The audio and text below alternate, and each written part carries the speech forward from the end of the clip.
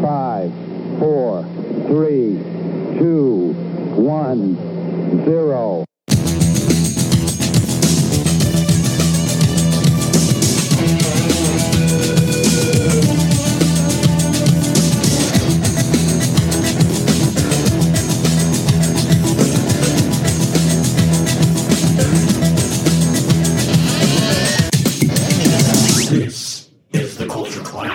Liftoff. We have a liftoff. Welcome, everybody, to this special holiday show of Culture Clash, episode 240. It is our Thanksgiving special, and you know what? We're going to have a lot of fun here and some weirdness. It's a holiday special on the Fandom Podcast Network. You never know what's going to happen. For instance, one thing you can count on is Mr. Kevin Reitzel joining us for any special holiday special, because Kevin loves his holidays, and I know for a fact he loves his Thanksgiving dinners. Yes. That reminds me, I need to check up more on the Hallmark special and see what kind of Thanksgiving, shows that they have there. But of course, we got to watch our WKRP turkey drop, right? Mm-hmm. Yes. Is there another Thanksgiving movie that you try to watch? I know you're not a Charlie Brown fan. I am, so I always like to watch Charlie Brown Thanksgiving. Isn't Planes, Trains, and Automobiles also during a Thanksgiving thing? Yeah, but I think that's him trying to get back for Thanksgiving. Right. There's not a lot of big Thanksgiving movies. I know we got that new horror film Thanksgiving that just came out. Right. Here's Dave Mattingly. He says, I'm thankful for comic books, cosplaying, and role-playing games. Those are great choices there. We're going to touch on a few of those there later. What's going on? What's up, freak? There he is. Gobble, gobble. Good to see those guys in there. That's awesome. You know what? There's a Friendsgiving movie that I've been wanting to see. I have that one somewhere. I found it on video. But, Thanksgiving. Well, WKRP Turkey Drop. That's probably the more famous one, I guess. Yeah. I got you kind of hooked on that on that tradition, if I'm not on in the early days of the podcast network. Yeah, watching it, and then I went and bought just that episode. I didn't buy the whole series of WKRP, but I went and bought that episode, so I have that one to watch. It's classic. Well, we're gonna have a lot of fun with this episode. It's gonna be just kind of a kickback, relaxed episode. But one of the things we want to do, and besides, we hadn't let it out of the basement of antiquities here at the Fandom Podcast Network in a while, and it gets temperamental. The Magic 8 Ball finally decided enough was enough. We'd been ignoring it for too long. So it kind of busted out with the mashed potatoes, the sweet potato pie. It threatened the dressing even, and we don't want to overcook the dressing. So ask a question. Magic 8 Ball are we going to have a good Thanksgiving dinner? It is decidedly so. Good. I mean, heartburn ahoy, but so the Magic 8 Ball is here, and it has asked us to say, you know what, maybe we haven't given enough thanks, and we're going to give our thanks to things in fandom on this episode. So, again, with the Magic 8 Balls, in no particular order, we're just going to have a little fun and give our thanks to things in fandom. So hopefully those of you who join us in the chat or join us later on will tell us what you're thankful for as well. And you never know. We might have the occasional guest pop in on this. These holiday things get a little weird around here. But, Kevin, before we get into any of that, we've got a little business to take care of. Some things we need to address, and one of those things is the fact that it might be a holiday week, but there is still news. So let's news.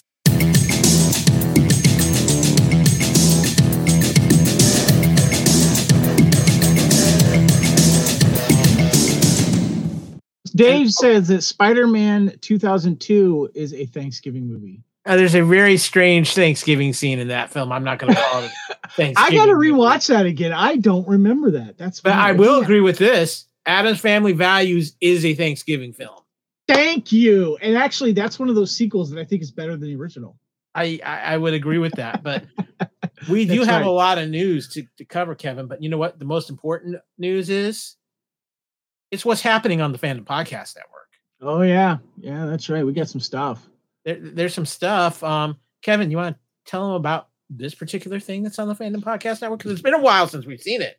Yeah, the Hair Metal Podcast has returned. I put a call out on our Hair Metal Podcast fandom group there. If you're a fan of 80s metal, 80s to early 90s metal. Please check it out. We'd love that. And I put a call out asking for guests, and Michael Simmer hit me up. He's from Pittsburgh. He now lives in the Philadelphia area, and he's a huge hair metal fan, and he's also a teacher of music as well. And so he's got some cred, and he knows his stuff. So I had him on as a guest, and he kind of came up with an idea that we kind of ran with.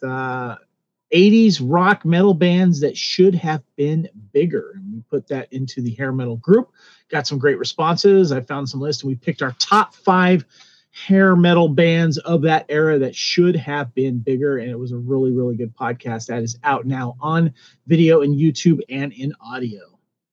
Kevin, the freak here has an important question considering what you got on the show the last time we went live. I think it's very important you give him a proper answer. Yes. Yeah, freak hooked me up. Yeah. That sounds about right. Also, Time Warp 1983. I know we're getting ready to record for December, which is going to cover the movies of December as well as the awards for that year. But to part 6 with the greatest holiday movie of all time, Kevin, The Day After. I mean, yes. what an uplifting holiday film that movie is. Yeah, the months of October and November of 83 were very interesting. We had Sean Connery returning as James Bond, and we had one of the most popular Christmas movies of all time come out, but we also had The Day After, the most watched TV movie of all time. Also scared the crap out of everyone about let's not do nuclear bombs. So yeah, we get into that. And there was another nuclear bomb movie that people have forgotten about living with the after effects of a nuclear attack that is also discussed in that podcast, but you have to listen and or watch the podcast to check that out. And we will be following up with December of 83, finishing out our 83 year with the Academy Award winners and the Razzie Award winners of 1983. So check that out later next month. And we got some fun stuff planned for December. We'll let you know when we have it ready to go. So, but guys, we do have some actual regular news to talk about too.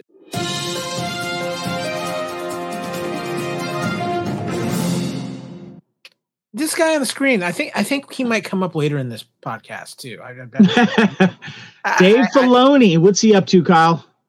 Dave Filoni has gotten a little bit of a promotion as he is now the chief creative officer at Lucasfilm, which kind of puts him at that level with Kathleen Kennedy.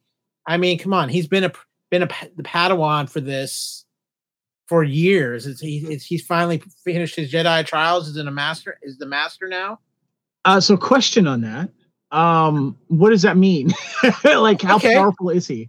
Well, we just have somebody who will be able to do that because it is Thanksgiving, and I used a little Thanksgiving magic. So I have brought in somebody who can probably tell us all about this because he's one of the hosts of What a Piece of Junk, our Star Wars podcast. And I know he's got the Drunken Gungan triple parked outside on the curb.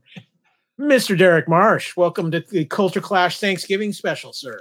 Happy Thanksgiving, gents. Good to see you, Derek. Good to see you. So what do you make of this news of Filoni being promoted here, and how much power does that give him? So obviously it's kind of naming somebody finally, kind of not quite the Kevin Feige, right? Like of the MCU where he's got complete control over everything, but from the creative side, it is, right? He's kind of the voice, the reasoning, which makes sense, right? Because he's the Padawan that became the Jedi Knight, who's now the Jedi Master when it comes to following Lucas and everything that he's done. So this, I think, is going to be nice because it's going to be kind of a single voice, which I feel like recently there's been too many people that have been coming and going once The Mandalorian did as well as it did, and everybody started getting exciting about Star Wars again.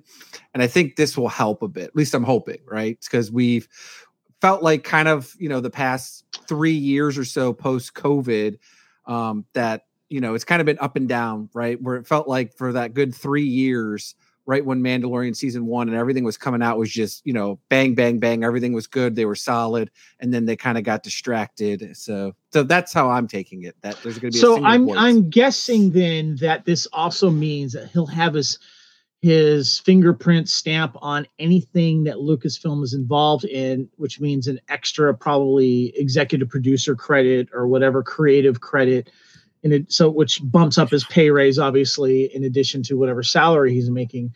But I'm just wondering, like, how much power, like, is he going to have the final say when stuff is kind of thrown on the wall to see if it sticks? I mean, nobody knows for sure, but that's the way it's meant to sound so far, right? I mean, when you're saying chief creator, right? Well, this is the step in the right direction, right? This is what we kind of, as fans, want to see. At least I know I do.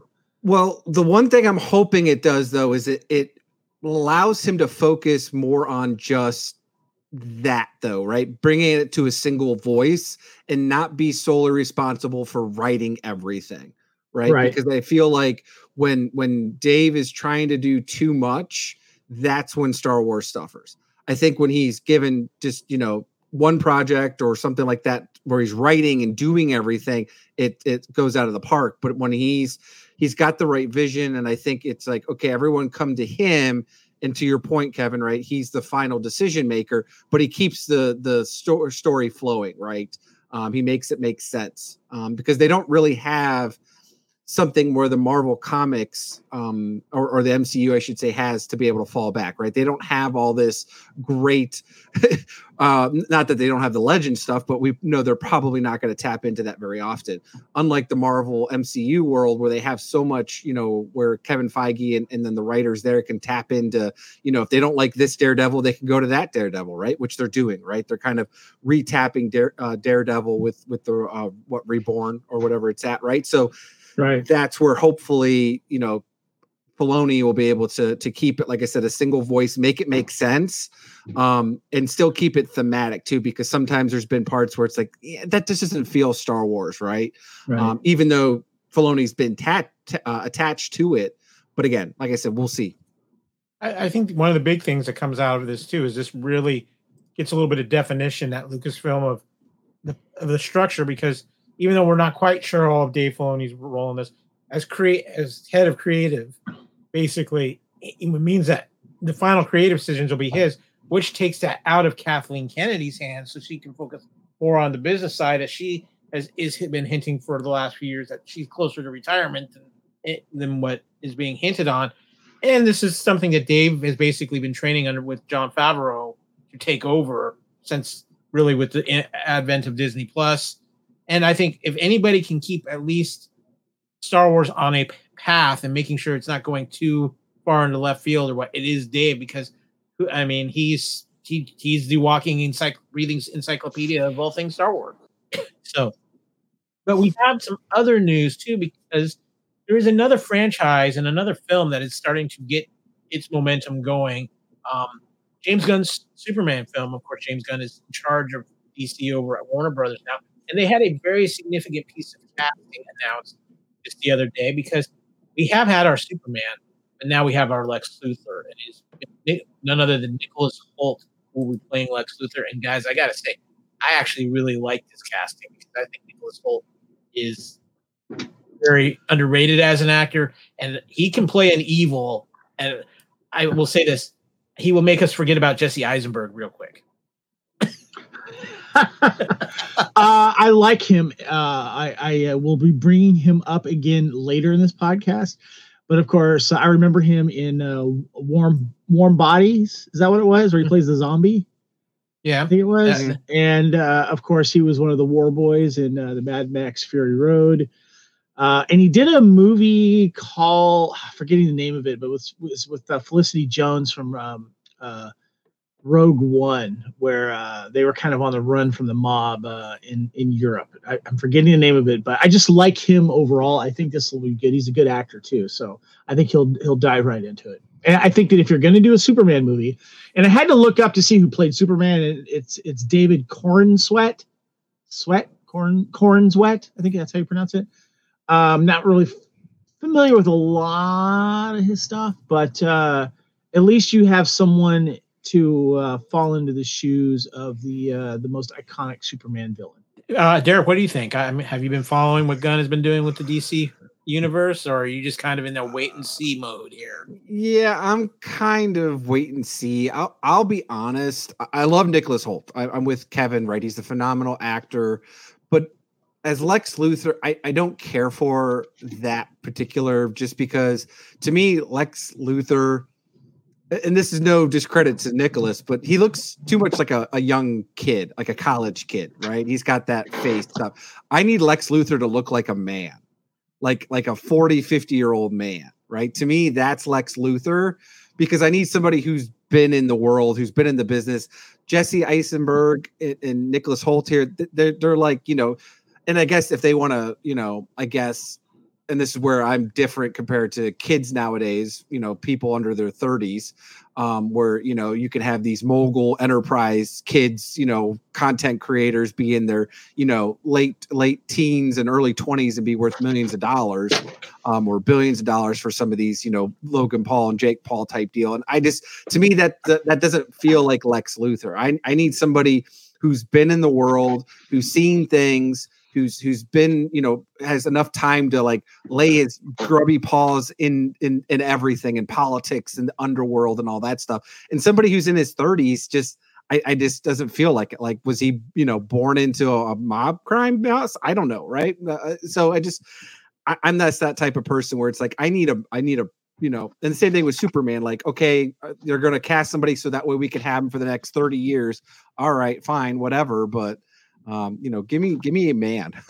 And no discredit to Nicholas. I mean, he's obviously and this is the aspect of this that Gunnar said. This is a younger Superman, so it makes sense to have a little bit of a younger Lex Luthor. But I think Nicholas can get there. I'm very intrigued to see what's going on. But if you want to talk about casting, then I'm like, yeah, I'm not feeling this casting, and this is not official, but it's being reported pretty heavy that it's going to happen. Pedro Pascal, Reed Richards. We know Pedro's fantastic, but I am just not feeling this casting here. He just doesn't. I love Pedro, but he's just not Reed Richards, Derek. Yeah, Reed Richards with an accent. So unless if they're gonna get, where is he from? Cuba? I can't remember where's he from exactly. Venezuela. Is he Venezuela? I think it's South American. Yeah, South American. So if they're going to make them all South American and go that route, okay, that's fine. Let's do a different twist on it then altogether. But and again, yeah, I love Pedro, right? And you're talking to the Star Wars guy here, so everything he's done, and he's been great. And again, that was, to me, he was kind of the shining moment in Wonder Woman 84. I thought he was probably the best part out of that debacle of a DC movie. So, but yeah, I'm with you, Kyle. I'm not feeling it.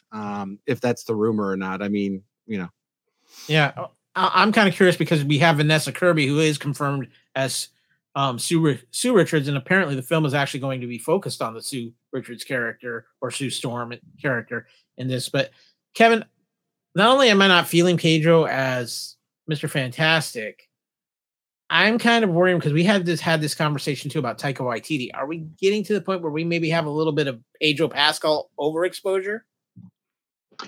I don't know about that yet, because I haven't had any Pascal fatigue.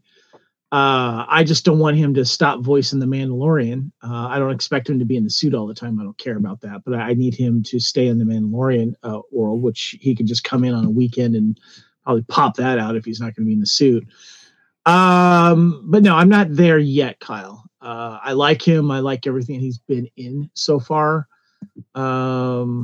Yeah, so I'm going to wait and see. But I love Vanessa Kirby as Sue Storm. I'm a huge fan of Vanessa Kirby. So I'm kind of curious how it's going to go. But I was also on the really? Reed Richards, Pedro? Yeah, I don't know. We'll see how it goes. Yeah. He can play Doom. Yeah, we could play Doom. I get it.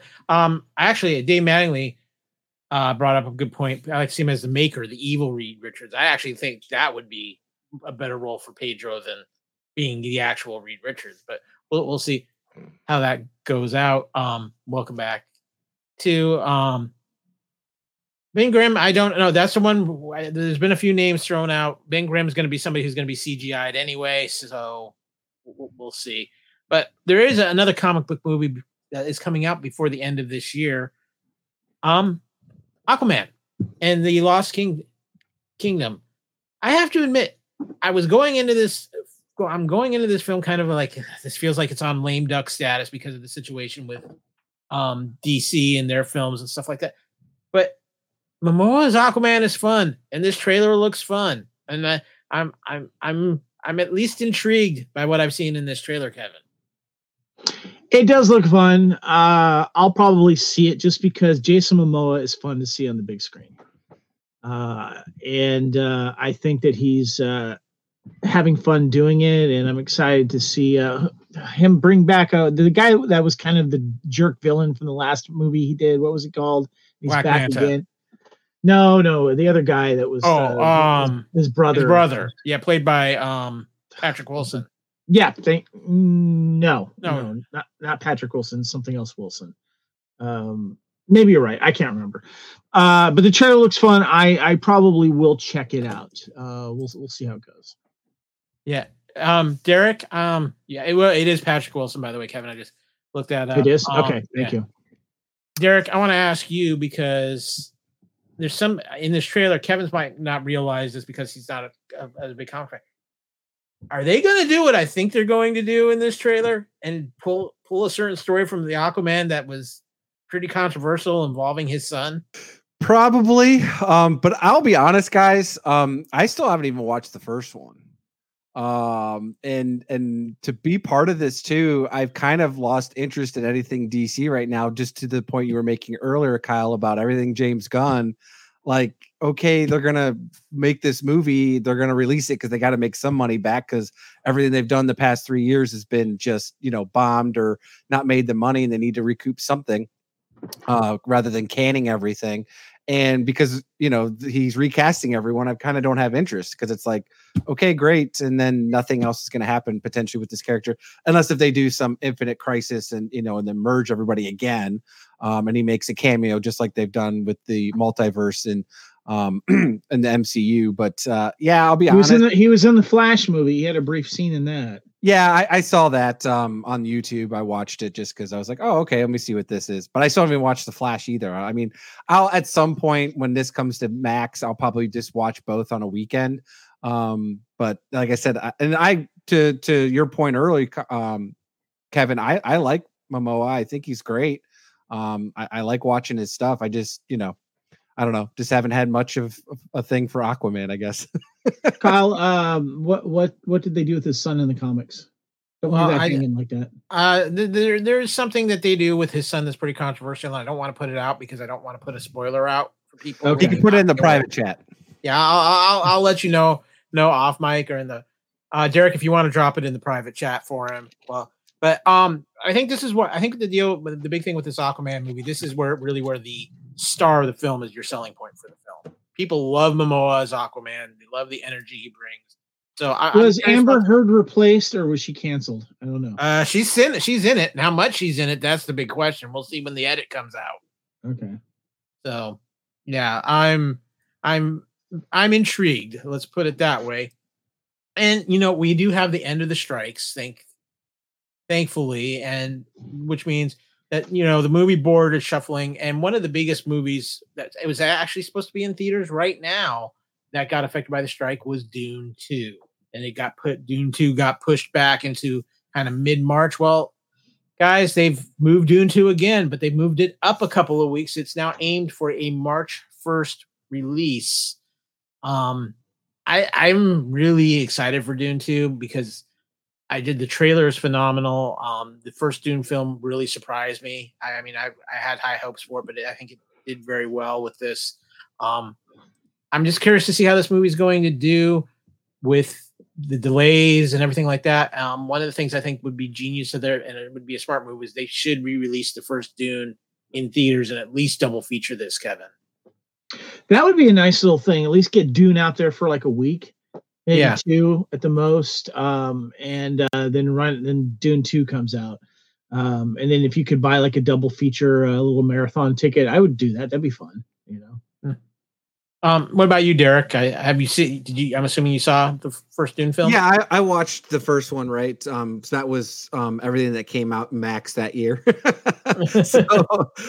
So yeah, no, I liked it. It's a slow burn, right? It's but overall, it's I mean it's so hard sometimes with the way certain novels are written to translate it to live action, right, or to any type of movie, right? So but I feel like they've been doing a good job going with it, so I'm interested obviously for them to finish up this first novel with the second part here. Obviously, some of the spoilers they've shown, they're kind of crept into the next novel as well, it appears. But overall, I think I'm again, will I see it in theater? I don't know, just because I just don't have a whole lot of time. I get to maybe go see an MCU movie every so often, like I did with the Marvels with the wife on a date night here and there. But I'll definitely be watching it once it hits the Max for sure. Yeah, I'm excited. It's an IMAX. To me, Kevin, it's a movie you definitely need to see on IMAX if you can. Yeah, or in 3D. I saw the first one in 3D, and I would like to see this one in 3D too, if it's released in 3D. But that is going to wrap up our news. But we are nowhere near finished with this episode of Culture Clash. So let's get into our main topic.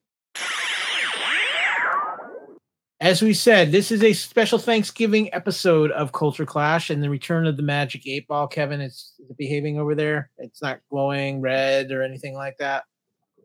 It's doing all right. I actually have a question for it. Is Derek Marsh going to make it to the end of the show?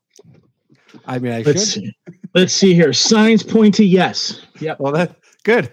Your wife will be appreciative. So we are going to talk the Magic 8-Ball about our top 8, our 8 things in fandom we are truly thankful for. But before we get into that, when Kevin and I were discussing the ideas for this show, one of the things we wanted to talk about was some things this year that we were thankful for as well. And so we kind of put together some lists on that. And one of the first things that Kevin and I think we're both very thankful for, the strikes are over. This was kind of weighed on us all year, finally getting resolution to both the writers and the actor strike. Big deal. We can hopefully get between COVID causing all the delays and now this, hopefully we can now get back to a sense of normalcy, Kevin.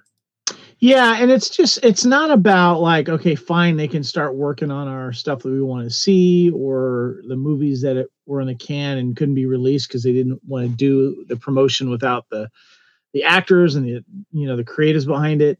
But I think it's really important with in the streaming world that a precedent is being set, and this is like a 3-year deal or something like that. And I think that with streaming out there and the streaming rights and the pay for actors as well, with residuals, all that kind of stuff, I'm happy that they will be getting a bump, both the writers and the actors, when it comes to that format, because I feel like with the streaming channels, it was like kind of kept under wraps. We never knew really like how popular and how many people were watching certain things. And that writers were getting screwed as well, of this new format. And I think it needs to be controlled a little bit more strictly. I miss the days of ratings for broadcast television and stuff like that. We do get still movie tallies and stuff like that. But when stuff comes streaming and movie, how do you judge the two? And so I'm glad for the writers and the actors that is come to a close for now until I think 3 years is a good contract, and then it will be up again. We'll see how streaming is at that point. Derek, what about you? You kind of came in late, and I know sometimes the data upload to the Drunken Gungan is a little slow, especially if the Wi-Fi is Fritzy. Would you count the ending of the strikes as something you're thankful for this year? Well, absolutely. I mean, is it perfect? No. Obviously, it was something that the writers in what they were able to, work with the studios. But I definitely agree. I mean, it's so weird to think that when like new media platforms come out like this, that's not written to the contract for them to redo the contract at that point in time. Because it's been many years since stream. It's not like Netflix hasn't been around. Netflix has been around for over 10 years at this point on the streaming side, which is crazy to think. That we've been, able to stream stuff over the, and YouTube's been longer than that, those types of things, right? So it's crazy to think, and it's not even the end too, because obviously there's the music industry that's pretty hard when it comes to this type of stuff. So, but yeah, definitely thankful, because I mean, you could definitely tell right now that the release of new stuff has been pushed, right? Like you were talking about Dune, all this stuff, but just things in general, they kind of really push stuff out to kind of slow drip it to us, because they were going to run out of content real quick when it comes to the end of 2024. So we'll be getting things here, slow drip to us probably for the next 6 to 9 months until they're able to get some of the stuff caught back up. Very, very true. And one of the other things I was thankful for personally this year, and it was as much to do about the ending of COVID and getting people back into the theaters more than it is really about the movies themselves, even though they were outstanding films. But guys, I am thankful for the Barbieheimer effect that we had over the summer with these two films for a couple of reasons. One, it did get people back into theaters. And I think that was something that was very important, especially considering we knew the strikes were coming, and but theaters really needed this. And two, the aspect of people were flocking to these movies, and they weren't what I would call huge franchise type films. They weren't an MCU. They weren't a Star Wars. They weren't a Fast and Furious or something like that. These were two films that really did stand alone and were more than just, oh, this is the next action movie out. This is the craziness of it. These were two legitimately interesting, intriguing, and well thought out films, Kevin, for totally different reasons. But the fact it came out the same day and everything with it, it got people talking, it got people into the theaters, and that was a wonderful thing to see. I actually went to the theater and saw both of these on the same day, back to back in the same theater. I went to the Mann's, or TLC Chinese Theater, as it's called now, in Hollywood, the famous one. I saw Oppenheimer on IMAX at 6 a.m. And then at 10 a.m. I went and saw Barbie. So I did the double feature. I did this. And so it got me in the theater, of course, and it got me to go see it in an iconic theater setting as well.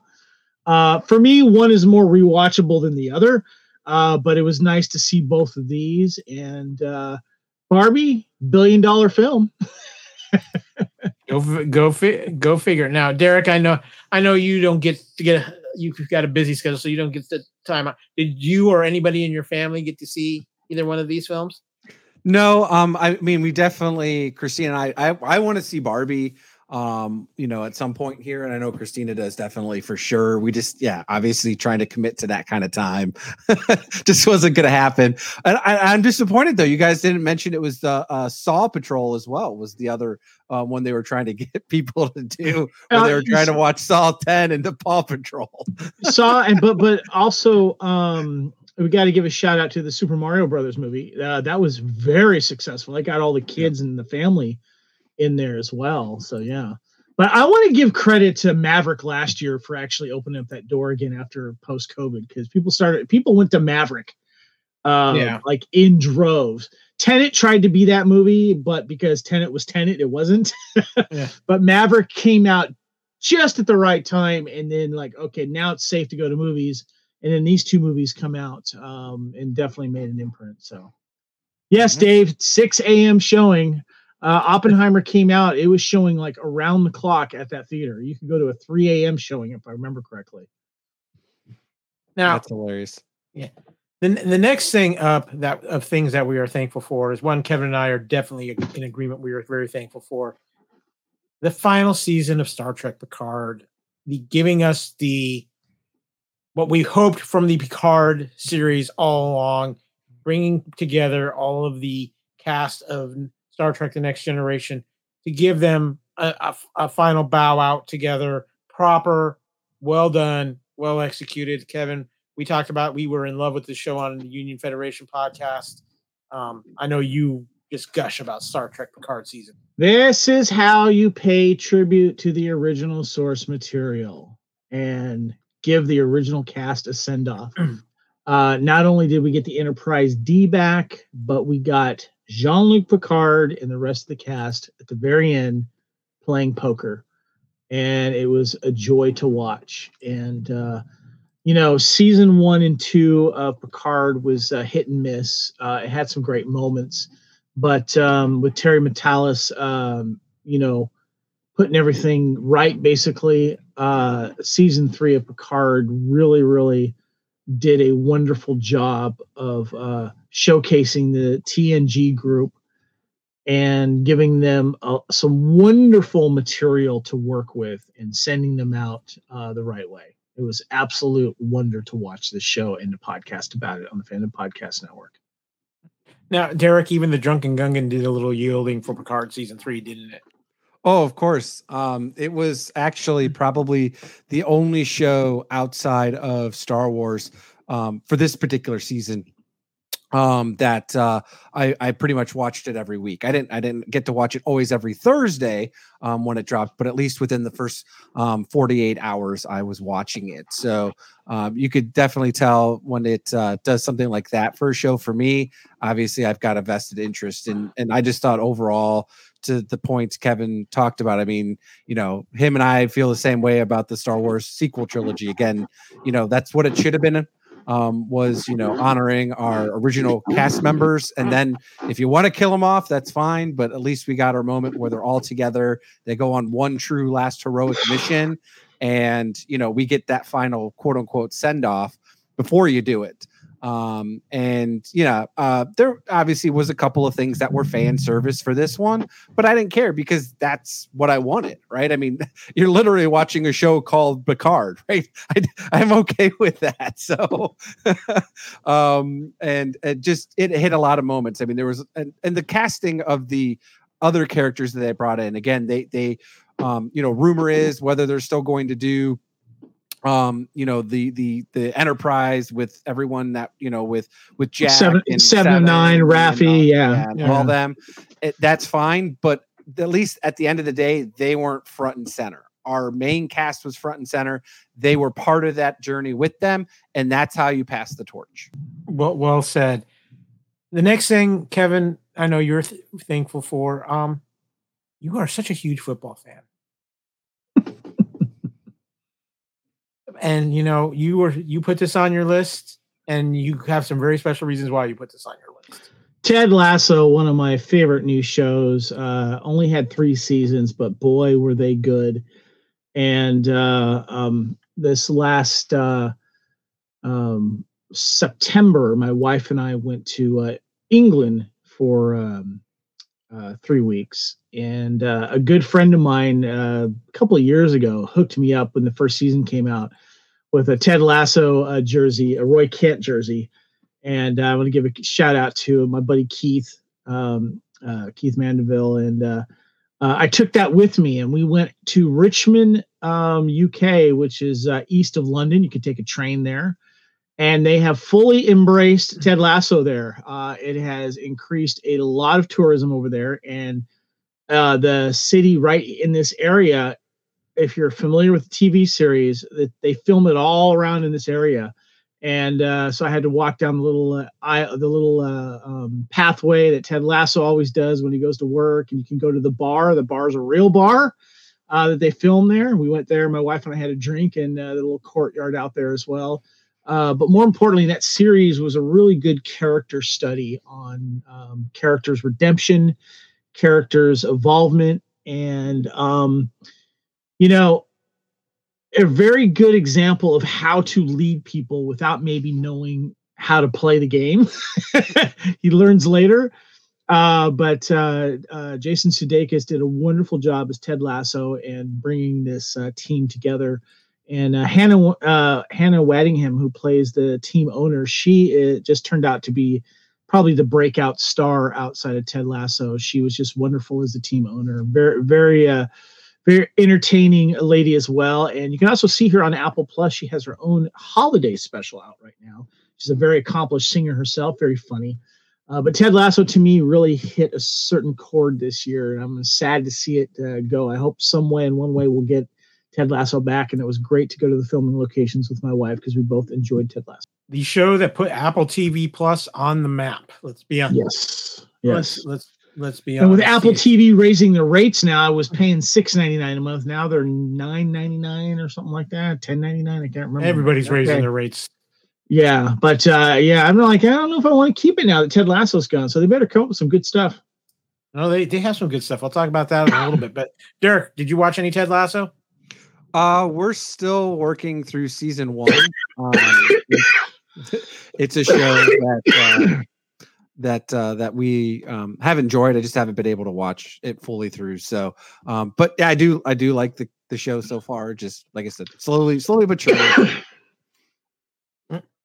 Well, next on the list of things that we are thankful for, something that I was incredibly thankful for, incredibly surprised by, and excuse me, I put it down as the greatest video game adaptation of all time, and that is The Last of Us on HBO. We were talking about Pedro Pascal earlier.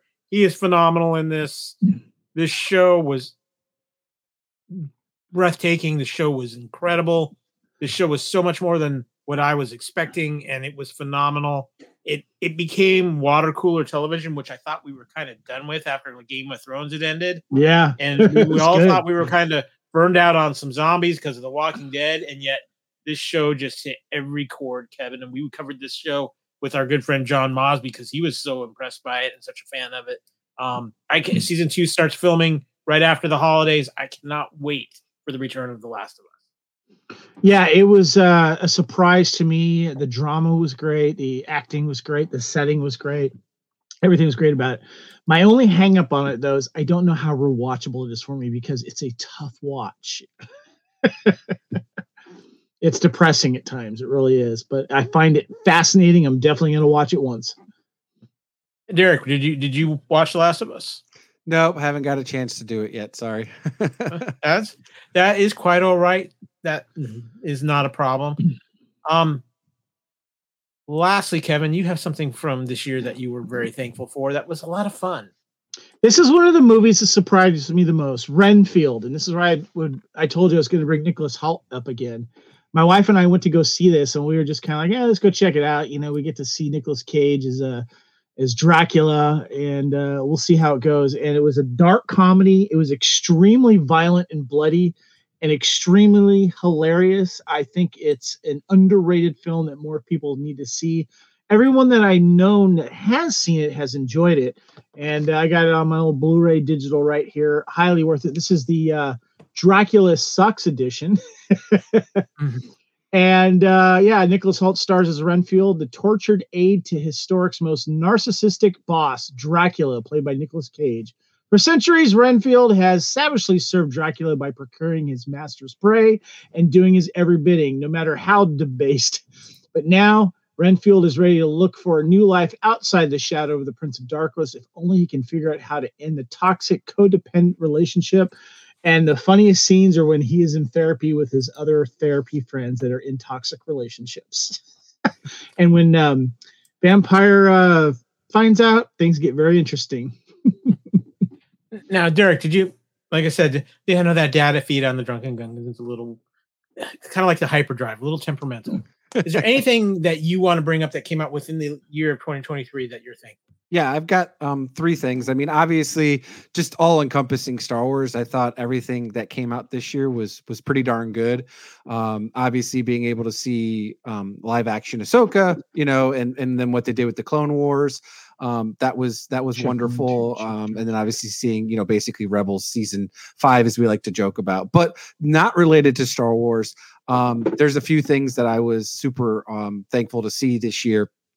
The first one is One Piece. the live action. So that is really good. Super, excited that they actually got something right when it comes to anime, because there's, talk about, what we get with sometimes Star Trek or Star Wars, those IPs. Anime, just like almost all video games, is like, less than 10% when it comes to really well done when they translate it to either movies and or live action. Obviously that one, you guys touched it earlier, the Super Mario Brothers, phenomenal film. Then the other thing that I was super happy about this year was Venture Brothers got its final movie. I love the Venture Brothers. It was a show that I started watching way back when I was in college over 20 years ago, when it first came out. It's just one of those shows that, the writers, took a long time to put up with this stuff. And when Adult Swim was not going to renew them, then HBO, when they bought all that stuff from Adult Swim, they were going to let them renew it for a final season, but then that got dragged out and turned into a final movie. So at least we got that. I would like to see real quick. I need to finish the Venture Brothers. I went through season 4, then like in between seasons, I lost track of it. Mm-hmm. But I was like, and I saw it for like DVD at Walmart, but it was like $90, and I'm like, ouch. So I'm gonna catch it when it drops later, because I do want to see that movie, but I want to marathon the entire series because I really enjoyed it. You can watch the whole entire series on Max if you have. It is on Max. Oh, that's good to know. Yeah, okay. yeah. So you can. So funny. Yeah, no, and it's one of the few things that over the years that I'm with you, bought the DVDs, Kevin. So I actually own all the seasons on it, though. Now it's crazy to think the last season came out like 7 years ago at this point. Yeah. And then we finally get the movie that it was. But no, just super thankful for that as well. And then I know we're going to talk about it, a little bit later here with your next thing, but just super excited to hopefully see Kaiju here, hitting the, not just big screen, which sounds like great reviews coming up, but also what's coming out on the streaming. We are going to be talking about that. In fact, Magic 8 Ball has waited long enough. Let's get into the main thing, the 8 things we're thankful for, because Magic 8 Ball told. So first up for me, I try to do my list kind of based on some different criteria. I didn't want to just say the MCU or Star Wars, even though I am incredibly thankful for those. But what I am thankful for with those things is the creators. And that means Kevin Feige for Marvel, Dave Filoni for Star Wars, and the man who has his fingerprints all over both in the modern sense, one Jon Favreau, because we don't have the MCU if Jon Favreau doesn't make Iron Man, and Iron Man you don't have the MCU without Kevin Feige taking it to the next level. And what Dave Filoni has done, keeping Star Wars alive in a way, and being the man who's really, in some ways, maybe he contributed more to Star Wars than anybody else throughout history, even more than George at this point. I'm thankful for these creators. I'm thankful for the fact that they've kept these franchises alive for us. Yes, they're in a little bit of a rocky time at times, but you know what? They're here and they're working hard to try to keep these franchises relevant and put out quality product as well. And they're both important to me, and the men behind them are important to me as well.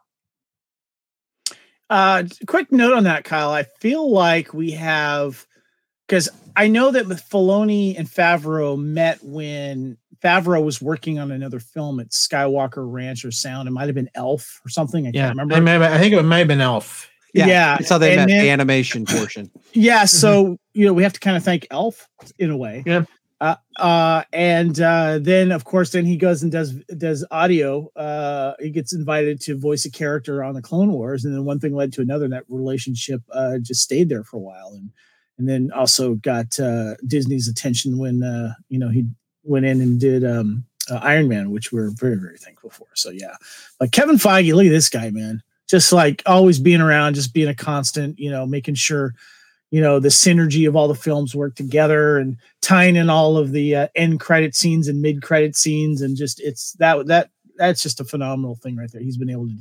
Derek, any thoughts here? I mean, obviously, like I said, yeah, for what they were able to put out this year, I definitely, appreciate it. Yeah, I feel like there was, some missteps the past few years with Marvel. So, phase 4 hasn't been my most favorite, which it felt like everything for the Infinity Saga was just flawless for the most part. But this has been, kind of bumpy to your point earlier. So, but again, I am thankful to have some of it be really good, and I'll take some of the not so good along with it, because that means we get the things that we're going to get. Kevin, you got something you're very thankful for. Yeah, I got a tie. There's two things that I'm very, very thankful for. And one is, of course, Highlander. We do a podcast here on the Fandom Podcast Network called Blood of Kings. Lee Fillings is my co-host. We, of course, started it back in 2016 with our former co-host and former founder of the Fandom Podcast Network, Norman Lau. Blood of Kings, and Highlander is very personal to me because it is how I met my lovely wife, Erin, and we have bonded on Highlander together, especially the original film. We've gone to Scotland, and I got some pictures of us in Scotland there at iconic Highlander locations, including the famous church scene with the Kurgan and Connor McLeod, and of course the famous Eileen Doohan Castle that we see in the beginning of the original Highlander film. And then that's a picture of Aaron and I. We got married last year in Las Vegas. We kind of had a little spooky, aliens theme as well, because we're big fans of aliens. And so I'm Highlander will always be a special place in my heart. Shout out to Highlander Heart, the other wonderful Highlander page that's run by our friend Grant Kempster. And as far as he knows, we are the first Highlander couple to meet there and get married. Go ahead. I was just going to say, Highlander is so special to you, and, obviously brought you and your wife together. So it's always going to have a special place in my heart, too. And I'm thankful for what it's done for you. Tied with it is the Fandom Podcast Network, Kyle. You, a brother from another mother, man. You hit me up at 2015 Dragon Con saying, hey, you want to do a podcast? I'm like, yeah, hit me up after Dragon Con. Can't think about it right now.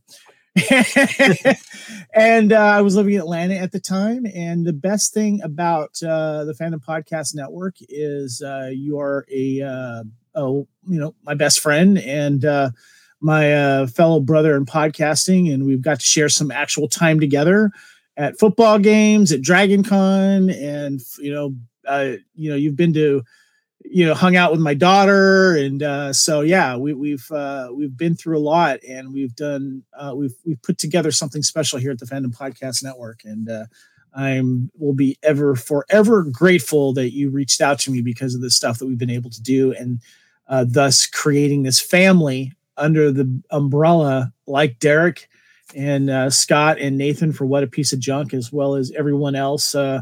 With Adam and Lethal Weapon, our Lethal Mullet podcast, and Type 40 with Dan, and of course with Haley and Amy for Union Federation podcast, and it's just, and Lee with Blood of Kings, as I mentioned, and Lacey and everyone else that's contributed to the Fandom Podcast Network, and it's been my biggest hobby for many years now, and I will always be forever thankful. It's semi-cutting onions. Every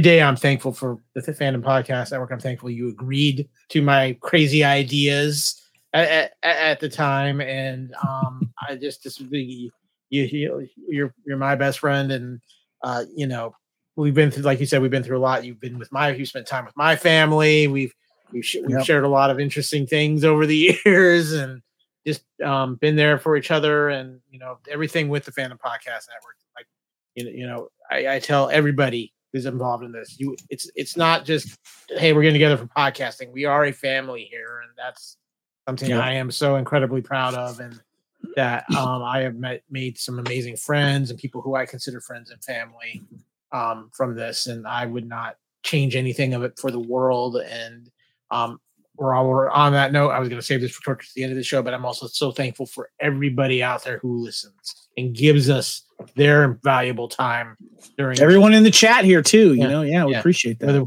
Whether you listen, watch, join in the chat, you guys are amazing, and we don't do this without you guys, and we do this for you guys. So this is a labor of love, and so thankful for it. And I don't know if Derek is appreciative of what we dragged him into. I don't think he really had any idea at the time. It's as Star Wars, right? It's a love-hate relationship sometimes. It's again, yeah, no, thankful guys. Obviously I've been blessed to have great co-hosts on What a Piece of Junk. It's always great when you guys are able to join us, or some of the other guests that we've had, whether they're part of the Fandom Podcast Network or just Star Wars fans in general. So when we bring them on, it's great. And it's just, it's just a great way of communicating it. Whether there's listeners or not, you still get to speak your mind and opinion and get it out there. And hopefully, as you were mentioning, Kyle, at least, hopefully at least there's one listener out there. But obviously just, crazy to think that we've been doing this now. The network itself 6 years and you guys 5. Yeah, I was gonna say it was 2018, right? When or 2019 when Mando came out. No, it was 18. Yeah, crazy to think it was 18. Yeah, so it's 5 years because it was October of 18 when it came out. So crazy to think. Yeah, we're basically aligned with the birth of Disney Plus. So, however, I'm also thankful to you, Derek, that if I have any questions about the worth of any Star Wars or Star Trek CCG cards, I can go to you now. No, I mean, yeah, that's definitely still passion. So it's always great to right, put up David Sendin's comment there again, Kyle. Yes. He is the one who dragged me into this podcasting thing at the beginning. So yes, thankful you're doing some Star Wars Rebels with him and Matt Clifton, so there you go. Shout out to those guys. He's now the master. Yeah. Okay. Next thing I am incredibly thankful for not only this year, but just in general, is something that has had a resurgence in the past year. And it's on a 60th anniversary too, because guys, Godzilla. I grew up as a kid, Superstation WTBS in Alaska, one of the few cable channels we got on a consistent basis, showing all those old man in rubber suit, campy 70s Godzilla films, and I grew up on those. And Go Baragon. Yeah, I had the Godzilla Shogun Warriors toy as a kid, and as I've grown up, the appreciation for what Godzilla is and what it's become in this last really, I would say decade, with the Legendary Pictures films here in the U.S., starting with Godzilla in 2014 to the release of Shin Godzilla, the last Japanese film to hit the U.S. theaters in 2016. And of course, 1 week from tomorrow, Godzilla -1 drops in theaters here in the United States, the first Japanese Godzilla film since Shin Godzilla, and it looks phenomenal. And of course, we have the new Monarch series on Apple TV Plus, which I will be talking about a little bit later. And of course, Godzilla Kong coming out in April of 2024. It's a primetime Godzilla. Derek, I know you are very excited about one of our favorite kaijus. Yeah, I mean, whether I'll get to see it in theater or not, obviously Godzilla is meant for theater too, right? It's like that. Mm-hmm. But whether I get a chance to go see it or not will be one thing. I usually try to go out on Tuesdays when it's $6 movie night at the local movie tavern here. If I can get away, but otherwise, super excited. And yeah, I'll be, like I said, super excited to watch the series here pretty soon. Like I said, I've got a little bit of time in the evenings, and that's where I usually try to get like a show or two in, get an episode or so in. So I'll definitely be able to, catch up this, since I'm doing the podcast tonight, I'll be the next couple of nights I'll be able to watch it, but yeah, super excited. Kevin, I know you actually went to Shin Godzilla in the theater and enjoyed it. Do you have a Godzilla -1 ticket yet? No, I don't. I know that's not probably going to be playing anywhere near me because our theaters here suck. I have to drive like an hour south to the good theaters like the AMC and stuff. So when is that showing again? What date? Next Wednesday. Next Wednesday. I'll have to look into that, but we'll see. Yeah. But yeah, just thankful for everything Godzilla has done for me growing up, and I cannot wait. But Derek, have anything you want to throw into the hopper while here real quick as far as things you're just in fandom you're thankfully general, or are you going to just ride along the ride with us?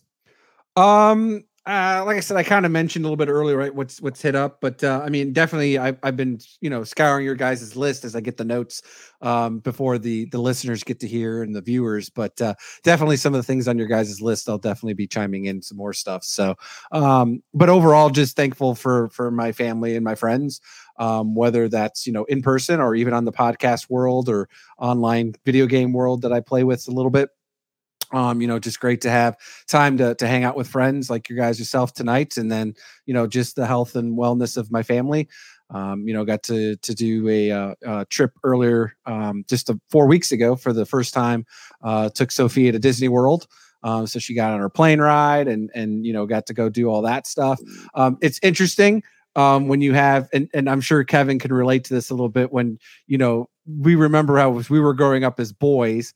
And I'm an only child, so I never really got to experience the things that girls did, right? You always be like, as a boy, like, ew, that's girl stuff.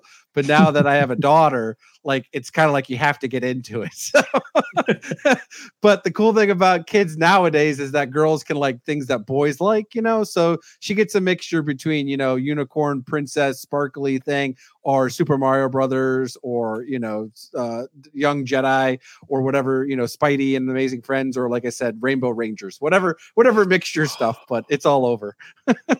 Good news, Kyle. It is playing in my town. Oh, there you Nice. Shin Godzilla. I have to see if I can watch it. Kevin, up next is a classic. We're all, and we know everybody on this podcast is thankful for it. Yeah, Star Wars is on my list for obvious reasons. It holds a special place in my heart. It's it's interesting though. I could definitely talk about the movies, but I want to talk more about the community. And when it comes to Derek and our guys at What a Piece of Junk and the Star Wars podcast on the Fandom Podcast Network, but the Star Wars celebrations, the fact that I worked for a company that produced the Star Wars card game for many years, and I got to experience that. I got to have a character in the Star Wars universe use my name, and my name is an anagram for an actual character, not a good character, but definitely a character. And the community of the 501st Rebel Legion and all of the other Star Wars costumes. Wait.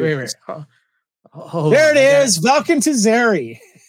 And now there's an actual action. Thank you for having that handy there, dude. Yeah, right. Derek, put that up again. I'm making you full screen so everybody can I bought as I do, Kevin, like you were saying, I bought a lot a few months ago, and I'm still kind of working through stuff, and I happen to be sorting through because I'm off this week. So I was like, there you go. So yes, it's a anagram for Kevin Reitzel. There it is. Yeah. And it was kind of validated in a recent post Disney Star Wars encyclopedia. He's in there, which is great. And they also released an action figure. Finally, it is out there of Valken Tazeri. I have to get my hands on it. So. But have you applied for actor membership then, Kevin? Because you should be able to start getting invited to cons now. You could start doing your own booth and signing autographs of the. What I actually want to do is make a costume. I want to eventually do a costume since I'm part of the 501st and Rebel Legion. That's one of the reasons why I wanted to bring this up, because I love that community. I love the friends that I have accumulated in the 501st and Rebel Legion and stuff. And, that's bled over into other fandoms and stuff. But I saw this when it first came out, Star Wars, 1977 in the theater. I was 6 years old.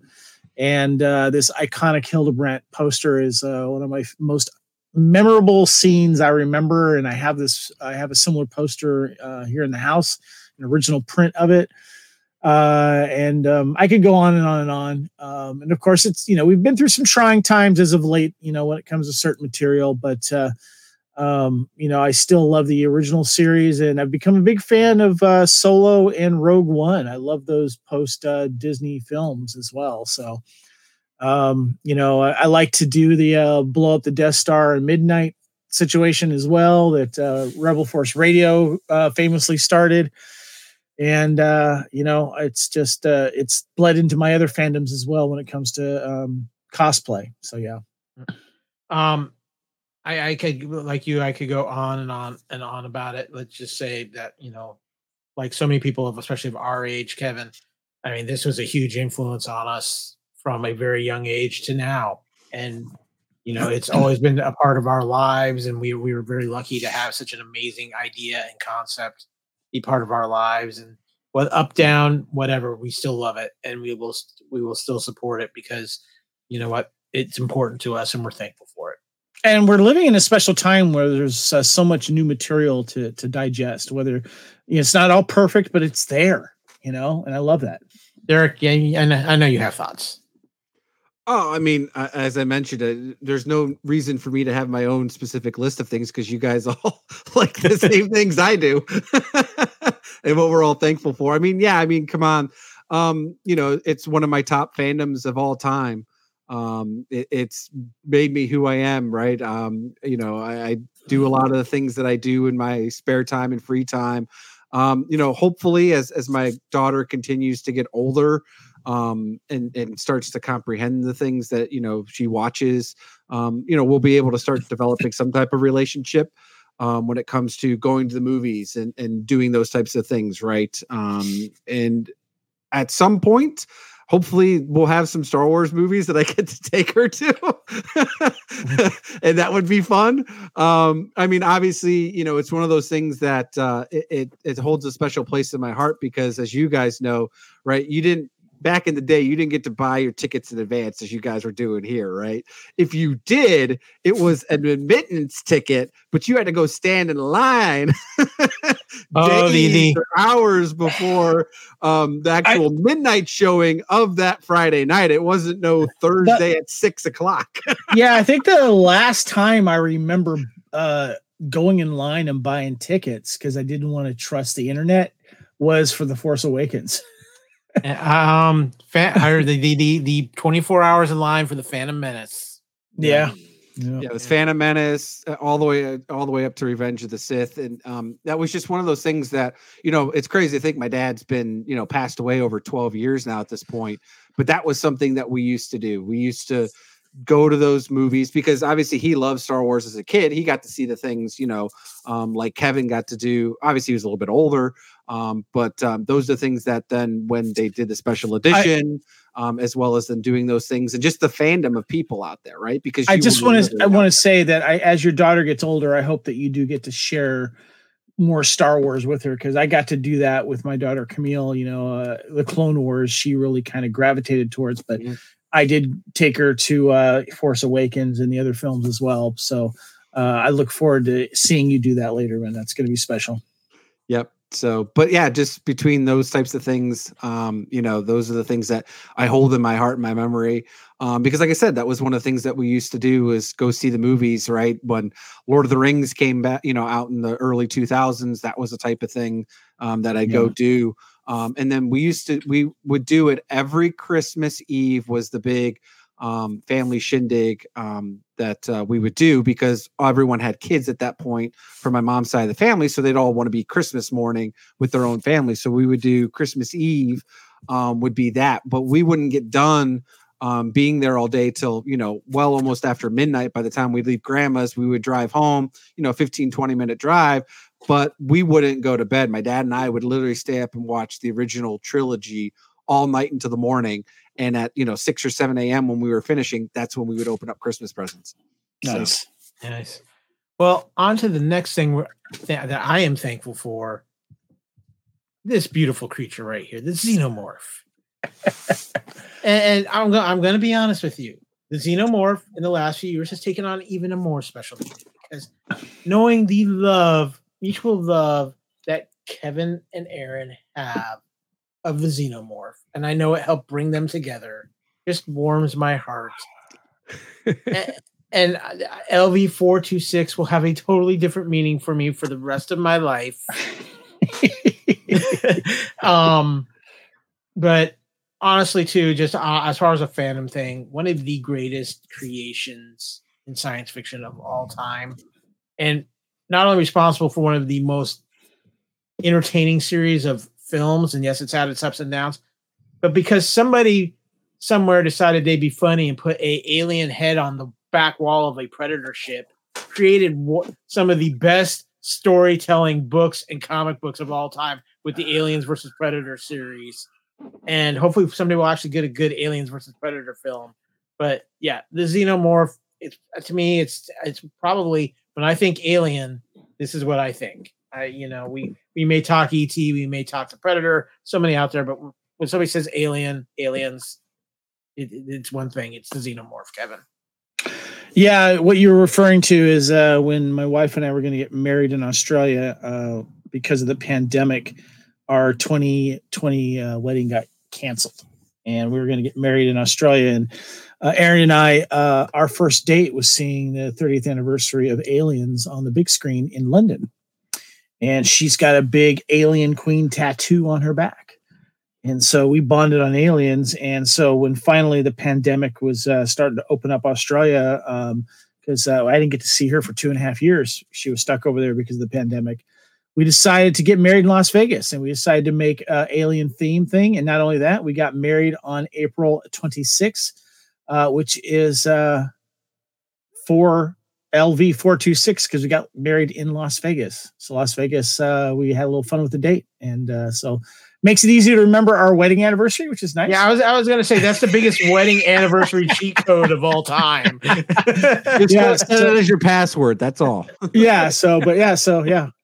Love me some Xenomorph. Definitely one of the best aliens of all time. Literally. Derek, I think it wants to kiss you. I just got to cover my mouth. That's all. So. I was going to ask Kyle, because I know you're into video games. Did you get Aliens Dark Descent? I have not yet. But I have heard some interesting things about it. Yeah, I want to get it on Steam because it's more of a PC game. Because right, it's the type of click games. But they said from a tactical strategy game, it is by far phenomenal. There you go. Sorry, that's funny, Dave. Frankenhooker first date. It's amazing they got past that. That's credit to them. That's funny. I love that. So. But yeah, no, I'm with you. This is a wonderful franchise. Yeah, it's had some of its more recently its downs than its ups. Although there's hope with the series coming out, and obviously we had a good stride with the Predator as well with Prey that came out last year. So maybe they've got some of the right people honing the franchise now, rather than just trying to throw a bunch of things at the wall and just say, hey, a bunch of these people are going to pay lots of money to go see a cruddy movie. So we can hope. I have heard good things, but next up, Kevin, it hurts. It just hurts my eyes. I'm sorry. Got to give some love to Raider Nation. I always been a fan of the Raiders, but dived hardcore into the super fandom back in 2010-ish, and got to do a little mashup with Star Wars, and thus the Raider Nerd, the Mando Star Wars Raider mashup. But more importantly, though, was that the community that as much as our team has sucked over the last 20 years, the community has really been part of what's been important to me. When my first wife passed away, they were there first and to show support. And they're the reason why I have some really good friends in England and Scotland that I can crash on a bed when Aaron and I go visit. And so, as much as our team struggles, Raider Nation is undefeated when it comes to supporting each other. And it's been a big part of my life. And I'll always be forever grateful for my family, extended family in Raider Nation. And I say this with all honesty on the heart. They are some amazing people in the Raider Nation family. It's just amazing that Kevin and I have been able to maintain this podcast long enough when my favorite team and my biggest passion in football is their arch rival, the Kansas City Chiefs. Yes, who've been a little bit more successful than the Raiders as of late. But I do want to give a shout out to Murph and Raiders Fan Radio. Love the work that he's put into doing that, including creating a charity out of it, the One Nation Foundation, where they give to Raiders charity. And Murph's a good guy, and I love Raider Nation till the day I die. Now, if I'm remembering correctly, Derek, Kevin and I are going to both apologize to you because you're a Bengals fan. No, I'm a Brownies. Oh, you're Brownie. Well, that's even worse. So yeah, we're sorry. Hey, I mean, they're still winning. That defense wins championships. Not to be honest, I love football, but my passion's college football. So obviously that's in the heat of thick of things. It's rivalry week for the game. The Ohio State Buckeyes versus the Michigan Wolverines. So there's a lot riding on this Saturday. So I'll be glued to watching that on Fox on Saturday at noon. So but yeah, no, just overall football is a lot of fun. And yeah, I'm thankful that we get to still watch it. So just remember, every time you see Derek online, just say "Go Blue." I don't know if you want to do that right now with all the scandal stuff going on, whether so as cheaters. So we'll see. Okay, guys, up next is something I'm very thankful for. Saturday morning cartoons, but specifically 1980s Saturday morning cartoons. Something that shaped me greatly, whether it was on your Saturday mornings, whether it was in syndication on maybe WGN or something like that. Transformers, G.I. Joe, Spider-Man, Thundercats, Silverhawks, Mask, so many things. Robotech. Yes, exactly. I love the fact that Inspector Gadget is right in the middle, and that was one of my favorites, Kyle. That's awesome. DuckTales. What I love, though, is getting up all those early Saturday mornings and getting that bowl of cereal, whatever it may be, whether it be Cocoa Puffs, Lucky Charms, whatever. You're trying to keep the TV down because mom and dad are still asleep, and you don't want to wake them up. It wasn't just limited to Saturday mornings on a lot of these cartoons, though, Kyle. For me, it was after school must-see TV. And that's what I loved about it. There was something to do when you got home before, dinner later with the parents and stuff. There was like a good 2-3 hour block of these cartoons. It was great.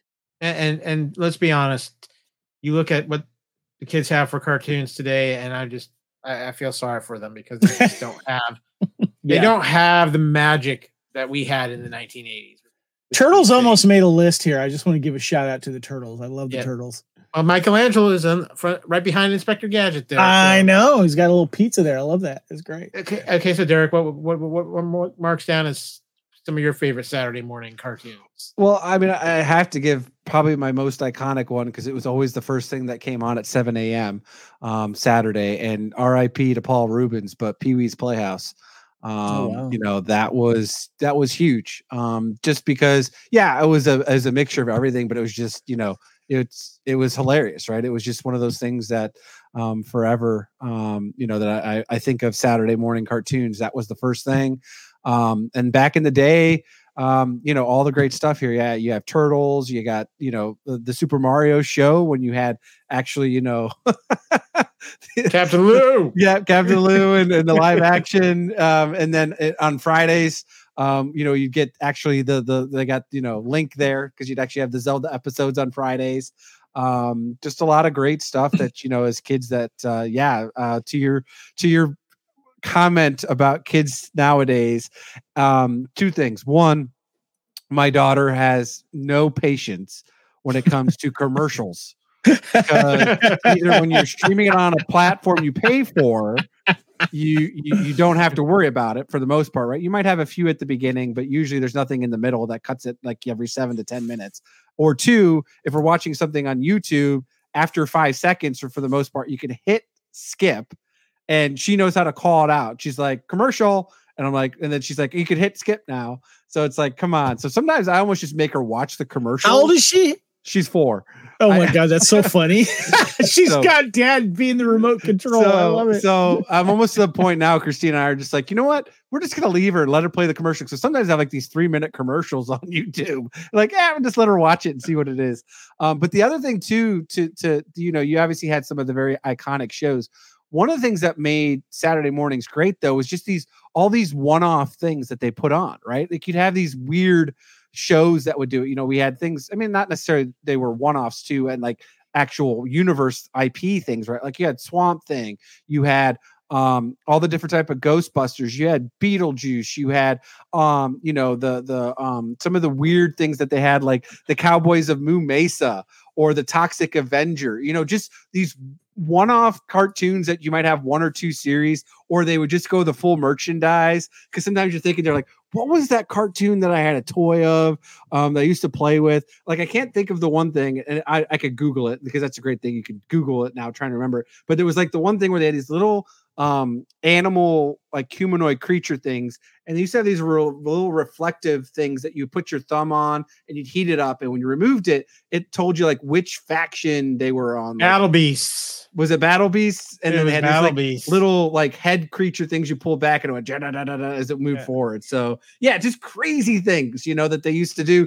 just to sell us kids merchandise or cereal or whatever else it was. But that was the blast, right? I mean, that was the thing that you could just watch literally from like, you know, or you even had like Goku for Dragon Ball, which was on like at 6 a.m. You know, from 6 to 7 was Dragon Ball and Astro Boy or Speed Racer, all those Japanese cartoons. Yeah, and then from 7 till noon every all Saturday. of us who got exposed to anime when we had no idea what anime was. Yeah. So. But Kevin, you have something that I know are very thankful for, and it ties into something you were thankful for in this past year as well. Yeah, Star Trek. I threw up Next Gen here because that is my Star Trek. I grew up, though, with my mom watching the original series. And I remember going and seeing the original films, the TOS films as well, as we kind of call them. But it was really Star Trek Next Generation 1987 that got me back into watching it weekly. And, you know, we had a good going there for a good start as the resurgence of Star Trek. And it started with Next Generation here. And then, of course, we went into Deep Space Nine and Voyager. And then in the early 2000s, we finally got Enterprise and with some next-gen movies as well. And now we have Star Trek on all the time, pretty much, with new series. And we'll get into that a little bit. But I always be forever thankful to the Star Trek fandom. We have a Union Federation podcast on the network where we cover Star Trek and the Orville. And I love doing that. Love talking Star Trek. It's been some of the best episodic television in history, especially with the topics that they cover. And I love me some TNG. I'm going to be honest with you. I think when you talk Star Trek, for me, this era, I mean, I liked Next Generation, but DS9 was probably my favorite of this era of Star Trek. I really liked it. But it's good stuff. I'm going to get into Trek here shortly myself. But Derek, any thoughts on Star Trek? I mean, yeah, it's almost like Star Wars. Where do you start, right? Same thing. I didn't get to watch the original series with my parents, like Kevin did, but TNG is what I watched with my dad. And I watched a bit of Deep Space Nine, but as a kid, it just wasn't as exciting as TNG. But as I got to be an adult here and you've been able to, you know, rewatch this stuff, Deep Space Nine is definitely my favorite. It is some of the best written stories, you know, series show ever, let alone just Star Trek. I still feel like First Contact is probably one of my top 10 movies of all time still.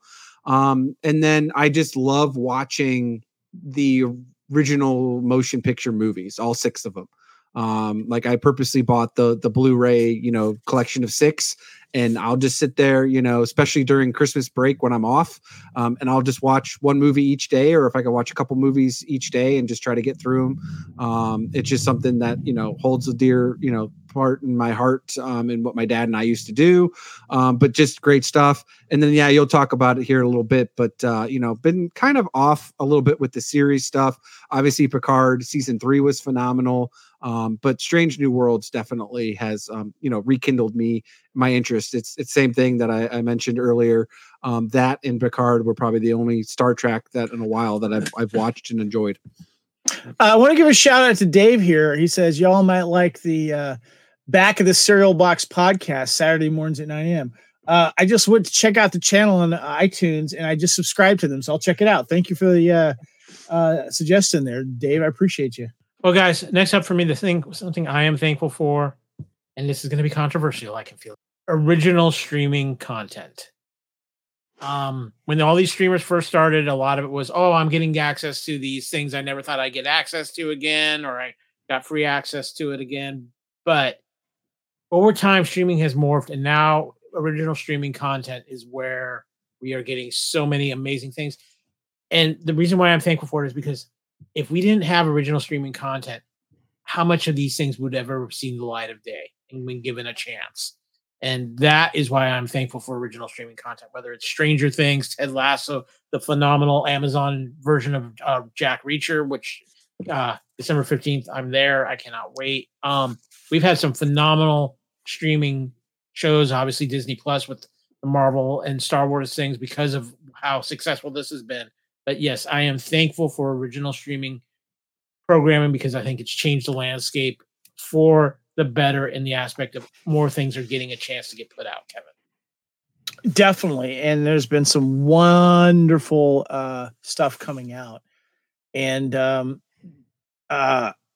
the original programming is key to it. You know, I remember when HBO branched out from just doing movies, they started doing original programming. And you look at all the popular, how popular that was when they started doing that, started getting more subscriptions because people wanted to see this original programming. And that's how these streamers sell their platform is, yes, they can, you know, get licensed to, you know, re-show movies and or TV series for a limited time, but you really got to keep your viewers with original programming. And that's where things are going now. And now a lot of these streamers are not just doing these TV series, but they're also doing original films, you know? Yeah. And Netflix especially. Yeah. And so, you know, Apple's doing that as well. And of course, you know, Amazon, all the biggies. And I think that's also important as well. And so it's just giving us the only downside is the cost of streaming now. It's like becoming is if not as expensive, but more expensive than your old cable bills. So now there because there's so much competition now for you know, subscribers and streaming. Derek, what about you? How are you? Where do you feel as far as original? I mean, the only bad part is just way too much. I can't watch it all.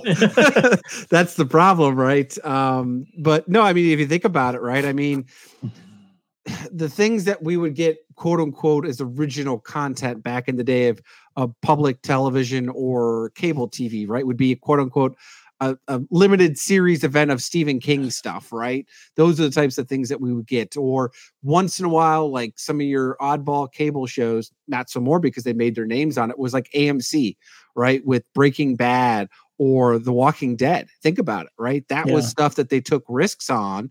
You know, Kevin's point about HBO has been doing this for years, right? I mean, Sopranos and Game of Thrones and all that stuff that they did. That was original, you know, series, but obviously you had to pay for it, quote unquote, right? Netflix just took it to the extreme with all that they do, to the point now, which I haven't owned cable now for 3 years, other than, you know, the internet stuff, to your point, because, you know, sports, you know, I can go to the bar or just get the stuff that I can on Fox or CBS, NBC. But you know, for the most part, all your cable companies are now releasing exclusive content for them too, right? Because they have to compete with original content. So it's, you know, some of the shows that they come out with now, I don't know where some of those are because, you know, none of the Netflixes or anything like that's picking them up. So I don't know if there's any good shows. I know Spectrum was doing some stuff of original content a few years ago when they were trying to break into it. But yeah, I mean, it's great. It just sucks that some of the great stuff that I enjoy, they're, you know, not renewing it. So it makes me upset. Specifically like the Dark Crystal or the Cowboy Bebop live action. You know, I want season 2 at least. At least give me a complete me too. story before you cut the head off. But yeah, I mean, obviously I'm thankful because again, it's the same thing, right? There's a lot of the crap that they put out there. There's, you know, a lot of good stuff as well. Yeah. Well, next up, Kevin, I'm feeling like I need to fight for some freedom here. I'm feeling that urge because your next thing that you are thankful for, something I'm also very thankful for. Who knew back in 1982, going up and making a candy and soda run, the comic book spindle at my local 7-Eleven, right up the street here, now that I'm back in California in Santa Barbara, I saw this issue, G.I. Joe, and I picked it up. I wanted something that was not superhero, and I got that. And then it turned into, of course, the cartoon series, the toys, and so on and so forth. And, of course, in the 90s, I discovered girls and bands and got out of it for a while. But then nostalgia pulls me back in.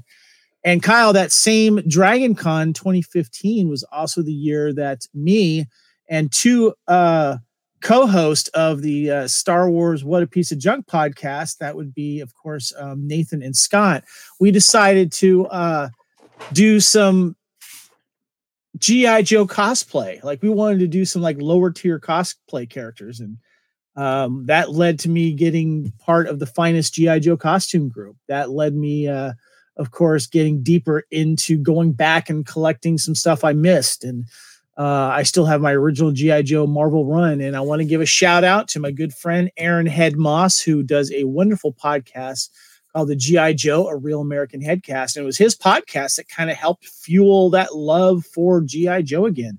I've been a constant contributor guest on his podcast as he covers the original Marvel run of G.I. Joe. And then he does a cartoon, half-hour cartoon on the same podcast. And he and I actually met for the first time just about a month ago. We both live in California, but we're kind of far away from each other. And he came up to my hometown. We met and had some dinner, and I met his family. It was great. And, love the cartoon series. And of course, the cosplay. I'm Major Blood in that picture right there. But we did get at least one good G.I. Joe live action movie. That's Retaliation. So I'm going to give a shout out there. But I love the G.I. Joe costume community as well. I have some dear friends I have met through that. And so, G.I. Joe, Yo Joe. Always one of the two or three toy lines that really shaped me. I had G.I. Joes all over the place growing up. The cartoon, the movies, everything G.I. Joe, and with its resurgence here in the last few years with the G.I. Joe Classified toy line, what Super 7 is doing with G.I. Joe right now. It's just great to see it resurge. And of course, I'd be remiss too if we didn't mention that how thankful we are for the creator of G.I. Joe, one Mr. Larry Hama. Without him, yes, he is the god of G.I. Joe, and a phenomenal person, and just a guy who has stuck with this property through thick and thin. And there's been some rough times for G.I. Joe over the years, but he when you think G.I. Joe, if you don't think of Larry Hama, you're not a G.I. Joe fan. Yep. So, Derek, I know you had to have owned a few G.I. Joes when you were a kid. Honestly, gents, I did not. G.I. Joe was probably one that I just really couldn't get myself into. I mean, I watched it from time to time, but I don't know, for whatever reason, real action characters, that were just, not super powered as much as the next, or a mutant Ninja Turtles or whatever it was. I just couldn't get into it. I don't know. There's just, I guess it came out in 82 in the comics, and then the cartoon would have been just right after that. But I don't know, just never something that I took off with me as a kid. So unfortunately, I can't contribute much on this one. That is quite all right, sir. Up next for me, though, guys, it's something I am very thankful for. And I'm going to keep it simple. It's the lightsaber. A delicate weapon from a more civilized age. Let's be honest. The lightsaber is the greatest weapon creation in the history of science fiction, because we all owned a lightsaber, whether it looked like a paper towel roll or something else. Mine was a broomstick that I took electrical tape and taped around the color that I wanted to have my lightsaber. That was my first lightsaber. My mom was not happy that I cut the mop up, but that was my lightsaber. But let's be honest, for all the cool weapons that have been there throughout the years, you always go back to the true and faithful the lightsaber, Kevin. Who's your favorite lightsaber, Kyle? Which one's your favorite? You know what? I'm a real fan of Ahsoka Tano's two lightsabers, and I've always liked Kanan Jarrus's lightsaber. I don't remember that one. He kind of had you take it apart and put it together. Okay, gotcha. Kyle, Derek, which one's your favorite? I got a couple. Obviously, I like Luke Skywalker's when he's a Jedi Knight. That was really sharp looking. It was just simple and all that, right? But then we've got a lot of cool things. So when I went to Disney a month ago, I've done this back in COVID. I did the whole build your own lightsaber thing. Yeah, but it was fun. And I got to do that. But this time I went ahead and splurged a little bit. So it was one of two things. And I will probably make Mr. Kyle a little bit jealous, unless if he bought one himself already. Nice. Oh, no, Ahsoka Tano double blades. The double bladed one. So yeah, I haven't opened it yet. Because I haven't decided how I want to do it. If I want to keep it mint in box or if I want to display them at some point. But it was either between that or display. So I want to give a shout out to Count Dooku's curved hilt. I love the look of that thing with the little hook thing on the end. That thing is just gorgeous. Yeah, it's really cool because it really worked well too, the way he was holding it, right? Almost like a lance almost versus rather than a actual hilt of a sword. So yeah, very cool. Kevin, can I ask you a question? Mm-hmm. How do you feel about hot tub time machines? The best time machine of all time, not the DeLorean, it's the hot tub time machine. Yes. So yeah, my choice is 80s and 90s movies. They have really defined my fandom over the last 20 years because and a lot has to do with this network, Kyle, that we have been able to go back and celebrate 80s and 90s films. And one of my passion projects on this network is Time Warp, where one of the main shows on Time Warp is where we look back at an entire year of movies and celebrate it. And lately we've been doing the 40th anniversary versions of these years. And this year we're ending 1983. And we talk about all the pop culture in between as well. We handle them a month or a couple months at a time. And of course, our wonderful contributor, Lacey Adderhold, the queen of movie foo, co-hosts that with us as well. But it's built this wonderful collection of physical media behind me as well. And the 80s and 90s for me really defined my movie fandom. There is so many iconic films out of those two decades that have left an imprint forever. And we kind of joke around with this, Kyle, because we listen to the Rewatchables on the Ringer Network because they look back on films and do things. And, you know, a lot of cocaine was probably involved when it came to the 80s and some of the 90s with some of those producers and stuff like that. But 80s, starting in the 70s too, they started really taking chances with stuff. And some of these films, of course, you probably can't make anymore. And I'm, you know, in a way, I'm kind of grateful because we still have those and they feel so 80s. And I just love the genre and the time that these films were made. And I have a lot of wonderful personal memories because of these films. You know, Pulp Fiction, I remember because that's when it opened my eyes to the art of the script. And, you know, when it came to other films as well, I remember RoboCop was the movie that desensitized me to movie and TV violence. You know, there's certain movies that I will always remember for certain reasons. And I have always been a movie guy. I used to go in and pay for one movie and sneak into a bunch of other ones. That's how I saw Star Wars so many times in the theaters. Of course, it was, you know, as rigidly enforced back in those days as it is now, of course. But I love the fact that I get to share that fandom with others here on the Fandom Podcast Network through the Time Warp thing as well. And just recently, we did a special on Buffy and looked at that entire series because my wife is the biggest Buffy fan. And Lacey was on there with you as well, Kyle. So check out the network for the Time Warp. And I'm not just here to push Time Warp in our network, but 80s and 90s films really, really shaped my fandom. And I'm glad that I get to express that here on the Fandom Podcast Network and you know, share my love for physical media as well. When we started the network, Kevin and I learned real quickly one of the things we were going to bond over very quickly was our love of movies. Yes. I think because of where I grew up in Alaska with the isolation there, I had very understanding parents who probably let me see a few too many movies that I shouldn't see, and they didn't let me see them. My grandmother for sure let me watch them when I wish I could have met you. I wish I could have met your grandmother, man. Yeah, I mean I am a movie buff, and I'm not even gonna lie about it. I have seen so many movies. I have a huge digital collection of movies, just and I've just if it's a lot of HBO when it's 60 below outside. That's what I'm gonna say too. A lot of trips to Blockbuster Video or your local video store, and I've always loved the movie experience. I love getting lost in the movie experience and just forgetting what's the reality is in that aspect, and to have that escape for a few hours and just enjoying and understanding all the aspects that go into making a movie. So yeah, I'm with you for that. Just thankful, and especially for the 80s and 90s films, because that's what I grew up on.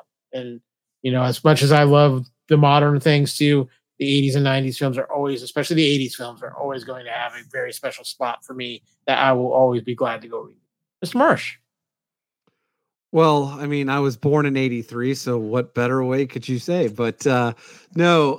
Whoa! That means you are. I am 40. I hit the big 40 this year. So. Welcome to the club. It's about time. Yeah, the only one left we still have to do is Nathan. He's still got a couple more years. So he's a baby. But no. The biggest thing too about old movies, as I could say, right, is the practical effects, right? I mean, and it's great that people are nowadays doing it again because especially during the 2000s, and even to some degree to today's, that CGI just.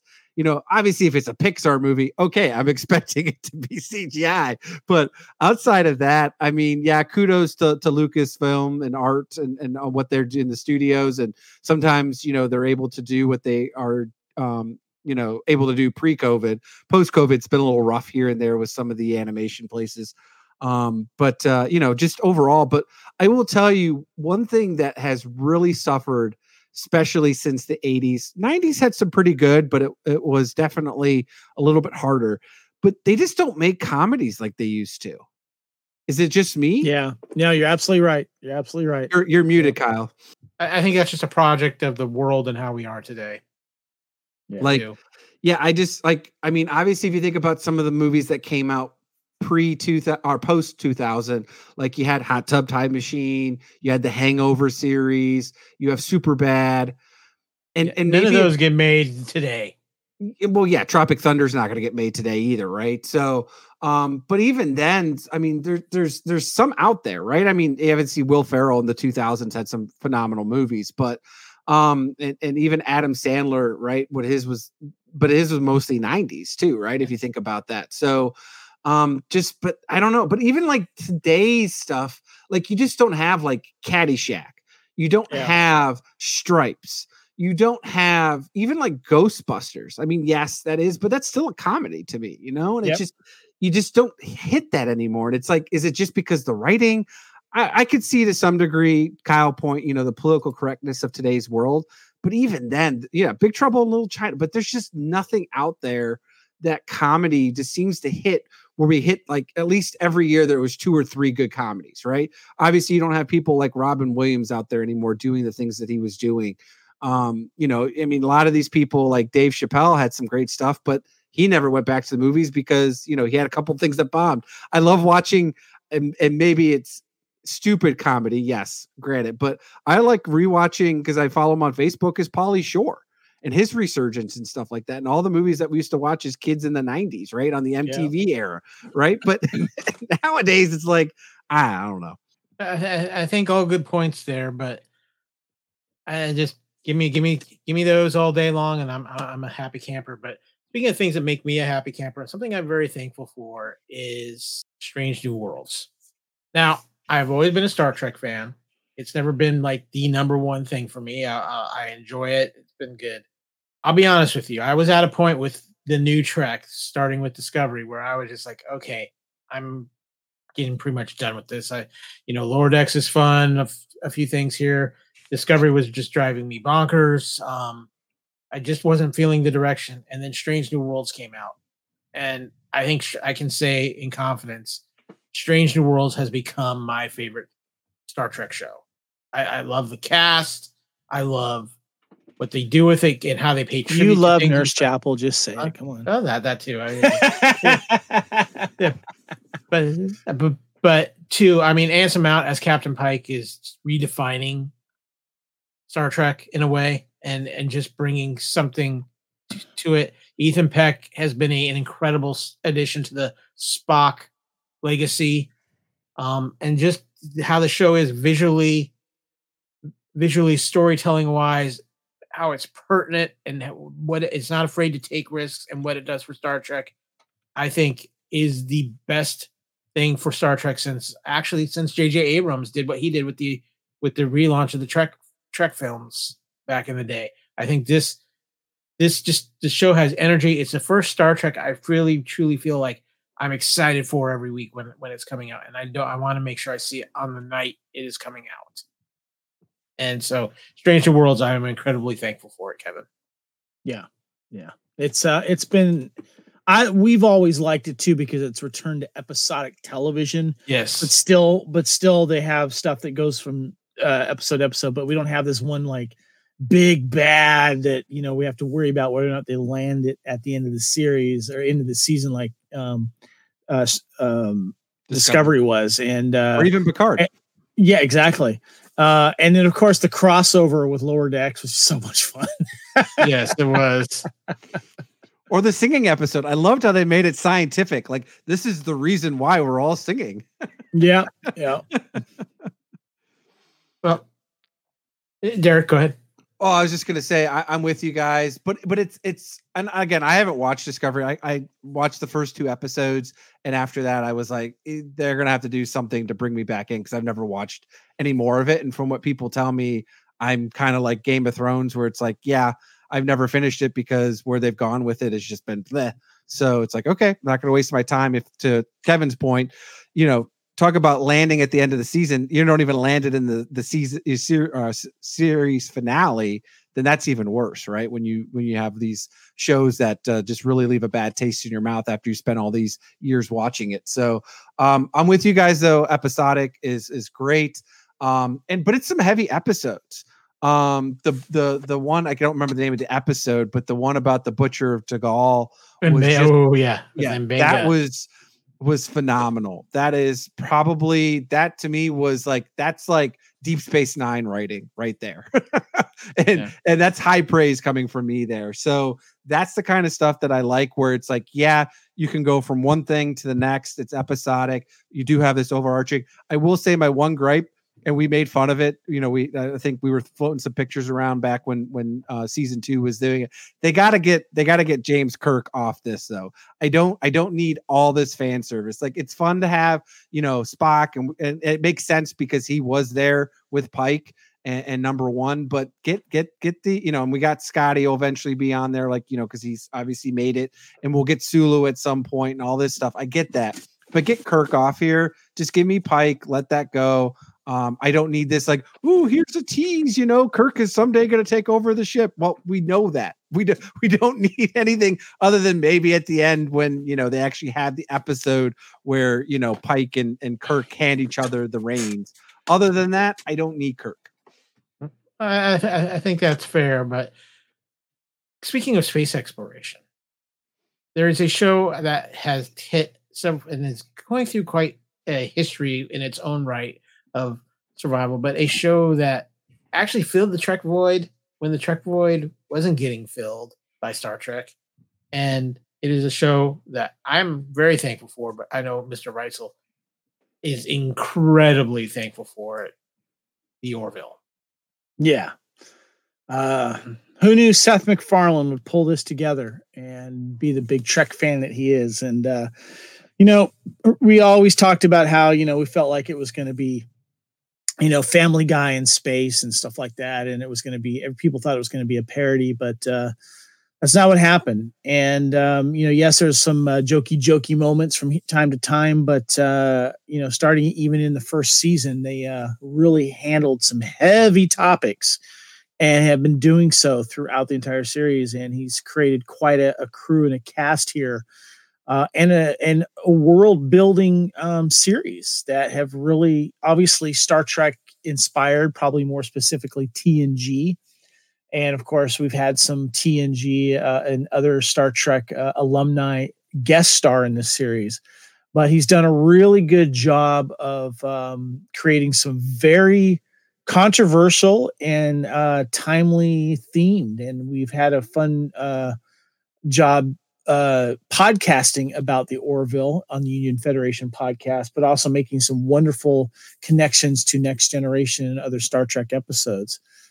And I also got a little Orville cosplay going on. I got my own Admiral's uniform and part of a group that we started at Dragon Con. And I'm hoping season 3 will come out on officially on physical media. And I hope that we get some news, maybe now that the strike's over, or whether or not they're going to continue with maybe a season 4. I know that Seth MacFarlane wants to do it, but now it's in the hands of Disney. So I don't think it's going to happen, but at least we got 3 seasons of it. And I love the way that season 3 ended, if that is the final thing. But I would love to at least maybe get a movie in the future. It would be nice. So we'll see. I find it interesting here. Dave Mattingly's favorite episode of the Orville might be the one that you dislike the most, Kevin, because of clowns. Oh yeah, that was a good episode though. It was creepy, but yeah, that was a good one. Yeah. The Orville is one of the biggest surprises I've had in fandom in a very long time. I did not think Seth MacFarlane had this in him, and I think it is his masterpiece of his career to this point. And I give him and the cast all the credit in the world, because I think that they have been so universally accepted, and the show is too good to stop. And I really hope there's by some miracle it's brought at least for one more season. But even if we get a movie, something, do not let the Orville die. It is phenomenal, and it is not what you think it would be because it's Seth MacFarlane. It will genuinely surprise you, genuinely make you think, and genuinely give you just some of the best science fiction television we've had in the last 15 years. So, yeah, that's kind of my feelings on the Orville. What about you, Derek? Have you experienced the Orville? So Christina has the nostalgic for Star Trek, The Next Generation, because just like I mentioned before, that was one of the things that we both watched with our fathers. Now Christina's father's still around and stuff like that, but that brings nostalgic to her. So we started watching the Orville when it first premiered. And it was on demand at that point, right? You could watch it a couple of days later, a week later, right? So, because we couldn't always sit there, because the hardest part is that, and I appreciate it, they're 40, 50 some minute episodes, right? Because it's made for television at the first 2 seasons.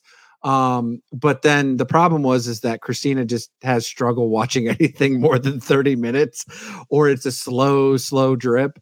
So we've gotten through, like I said, the first half of season 1.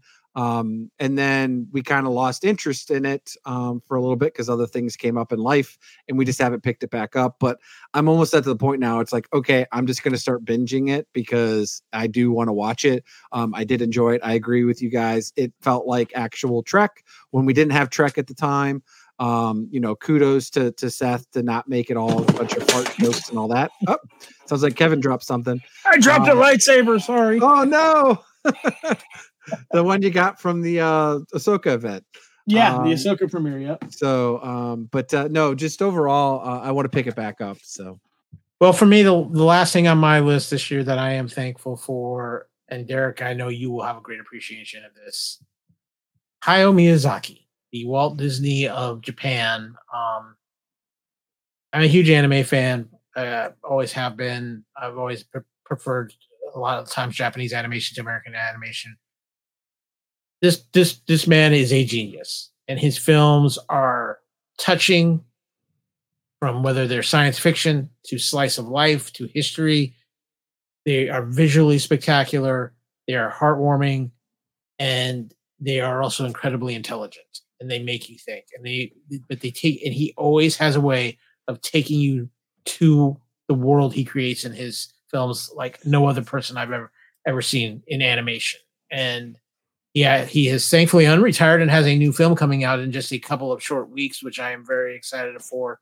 But I mean, whether it's Nausicaa, Princess Mononoke, Howl's Moving Castle, Spirited Away, Kiki's Delivery Service, My Neighbor Totoro, these are some of the most special films out there. And I'm going to tell anybody, if you are a parent, sit with your kids and watch these films. Some of them are, you need to wait till your kids are a little older, but these are amazing films and should be experienced by everybody, Derek.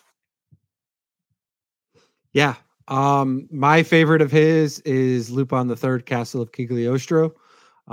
Just phenomenal. That was actually my true introduction to Miyazaki. Then followed up by Princess Mononoke, Spirited Away, all the stuff that was coming out in the late 90s, early 2000s with all that.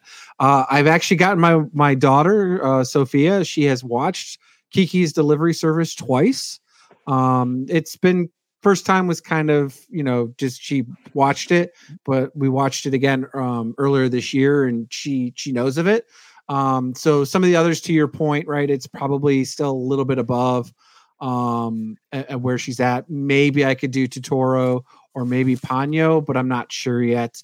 We'll have to see, because again, it's animation, but it's the same thing I've told people about like Clone Wars and Rebels. It's a cartoon, but it's written for adults, right?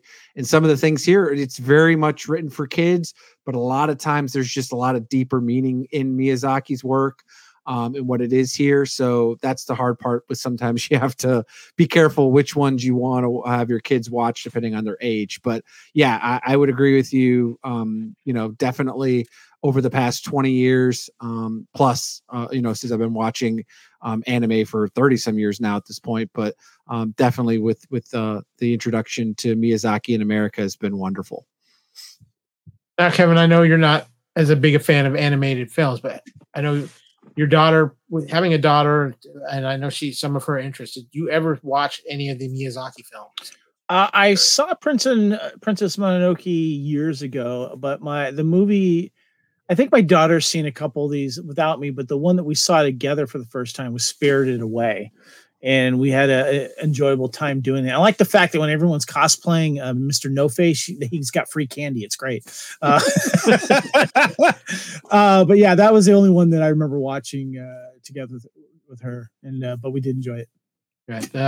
He is a master, and so I am very thankful for what he has brought into my world. But lastly, Kevin, you have up something I'm very thankful for it. And I know you've been going through your rewatch as well. Yeah, I'm going to be specific right now. It's the Infinity Saga MCU. I am so thankful for this theatrical experience along with the Disney Plus TV series. But specifically, I'm just going to throw out the movies as I've been doing a rewatch right now. I'm just about to start Thor: The Dark World. This, being someone who never followed these on the comics and stuff, I dove into the movies, and I really love the connective tissue between all of these. And I watched Hulk again recently, and I actually enjoyed it more than the last time that I watched it. I love the MCU for so many reasons. I love the fact that it brought me to the theater to see these on opening weekend for each and every single one of these. And I love the cast, and the Infinity Saga was such a wonderful buildup, and did not disappoint with Endgame. The Infinity Saga is a grand experiment that we will never see the likes of again, and never will be properly replicated.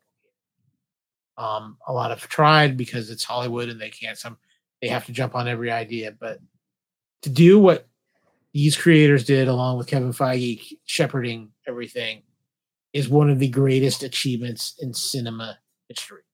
And also to get these characters that, let's be honest, we never thought we'd see real, true, comic accurate versions of these characters on screen. Whenever they've tried, it's been rough. And they not only did it, they did it spectacularly, and is for me one of the greatest things in film that's ever been done, and one of the greatest accomplishments in films that's ever been done. So yes, I am so thankful for the Infinity Saga. They've got some work to do what they're doing right now, but I still have faith in them, because if you can do this, you can do a lot of stuff. But Derek, I know you're a fan. Yeah. I mean, again, I would say, and technically I guess it's technically missing the second Spider-Man, because that was technically the cap of this phase, because there was 23 movies. But outside of that, you would say there's probably 2 movies out of this that were quote unquote misses to some degree. Not that they were terrible, but obviously Thor 2 and Iron Man 2 would probably be the ones that were quite the misses. But to think about that, to be 21 out of 23 movies, to hit all cylinders, right? And to just be phenomenal. And the stuff that we've had post, right? We've, again, same thing that I said about Star Wars. I'd rather have some misses and still have home runs than not have anything at all. Because otherwise we wouldn't have gotten some of the great stuff that we gotten, especially like with Spider-Man No Way Home. Because I would put No Way Home probably up against almost every movie here, outside of probably obviously Winter Soldier, Infinity War, and Civil War, Doctor Strange 2, and then I'd probably say No Way Home would probably be my top 5. So Dave Mattingly is asking, what's your favorite MCU movie? Pick one. It'd be Winter Soldier. Yeah, I'd have to agree. Winter Soldier. Yeah, I'd say Winter Soldier, but then I go to Endgame because it just, I love Endgame so much. But yeah, Winter Soldier, it's so good. Yeah. Winter Soldier and Infinity War for me because it's the ESB of the MCU. So yeah. Well, and just that Endgame's up there. Just the emotional impacts of Endgame. Oh, the last 45 minutes of Endgame is just magic. Lights out, man. Lights out. Yeah, that I've watched that, just that fight scene and the whole ensemble. Probably, I watch it at least probably 10 times a year. Just that 20 minutes of them, after they resummon and to the point of the end there. So yeah. Well, with that, guys, that's going to finish up our list of everything that we are thankful for. The Magic 8 Ball is more than happy. We know we've run long, but we got one little thing we're going to hit a little bit here because we have a couple things we've seen. It's time to buy it, stream it, or unsee it. Okay, well, I'm going to keep mine kind of short and sweet, but before we get into buy it, stream it, or unsee it, Kevin, I think you might need to hit a button. I don't know what I'm hitting. Kyle, you caught me off guard. I'm sorry. But there's only one button that Kevin truly loves to hit. I'm not going to get spoilery if that's what you're getting at. Well, no, but I would like for you to hit the button because I need to address something. Okay. All right. Hold on. Okay, so spoiler alerts, ahoy. The first thing I'm going to talk about is the first 2 episodes of Monarch Legacy of Monsters. Of course, these shows spinning out of the legendary Godzilla monster universe. First 2 episodes are great. Kurt Russell, you see in it. Wyatt Russell is phenomenal in it. The cast is phenomenal in this. But one of the things I want to say here is if you are going to watch this show, you need to have probably watched at least the original Godzilla film and Kong Skull Island, because there is a lot of references to things in those 2 films. And I think it would really clear up some things for you. But the great thing about these first 2 episodes is they are building a mystery. It's kind of, some people are there's some time jumps that people kind of are getting thrown off by, but they are building this world and building it up. And Legendary has big plans for this world, and it that be tied in with Apple TV Plus, and to have something of this quality, because this is movie quality. This show is movie quality. I think there's going to be 10 episodes altogether in this. I'm going to be planning on covering it as we go along. But these first 2 episodes, without really only seeing Godzilla, except for flashes from and cuts from the original Godzilla film from 2014, is still just, it's got you on the edge of your seat. It's got you wondering what the hell is going on and which direction it's going to take. How long is the season, Kyle? Do you know? I think it's 10 episodes. Okay. And it comes out Wednesdays. The first 2 episodes have come out. The next episode will be this Wednesday, but this has been really enjoyable. And how long are the episodes? They're running about 45 minutes to an hour. Okay. So they're running at a good runtime, and I've really enjoyed what they've done so far. Derek, I know you're a big kaiju fan. I know you're excited for this show. I know you haven't watched it yet, but how high is your anticipation level? Well, obviously when they announced it, it was kind of like, okay, we'll see where this goes. But when they actually showed, Russell on the trailer, right, I was like, okay, I'm in.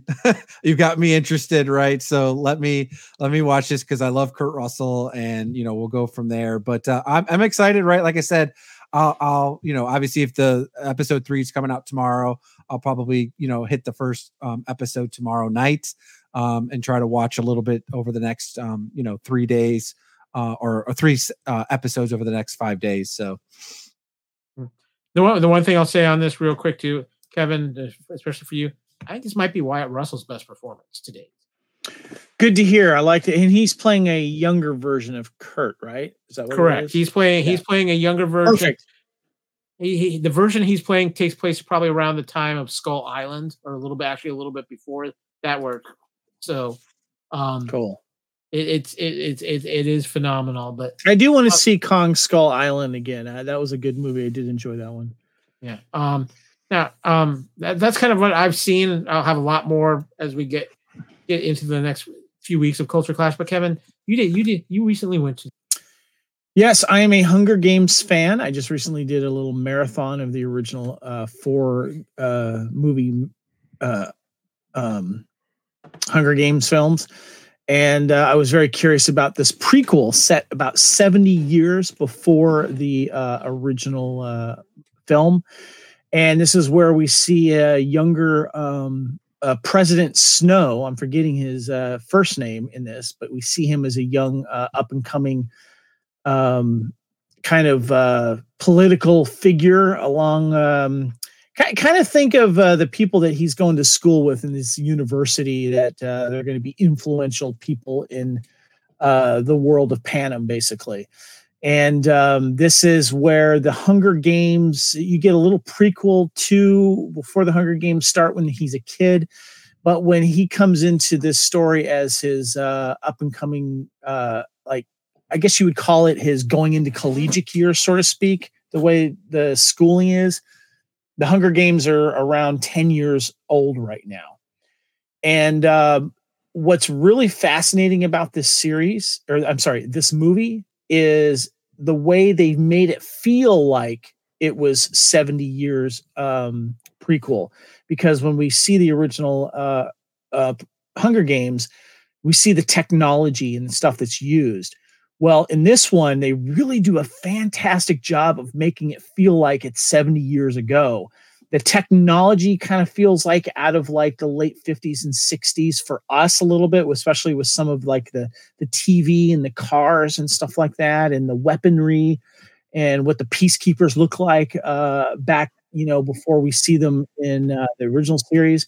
And apparently this whole series, this movie was all filmed in like Poland and in Romania and stuff. So they really picked some really cool locations for this. But what's interesting about this is that they need to get people to watch the games. People have stopped watching them. And so when you see what happens to Jennifer's character, Katniss Everdeen, how you have, what's his name? Woody Harrelson's character showing him how to be likable. So people will watch and root for you and send you stuff during the games to help you survive. The trick is getting people to watch this. And what happens is young Snow is drafted to basically take this woman from District 12 to guide her, to make her become likable. But what's funny is like the first Hunger Games, it doesn't have like all of the fancy game stuff that's going on.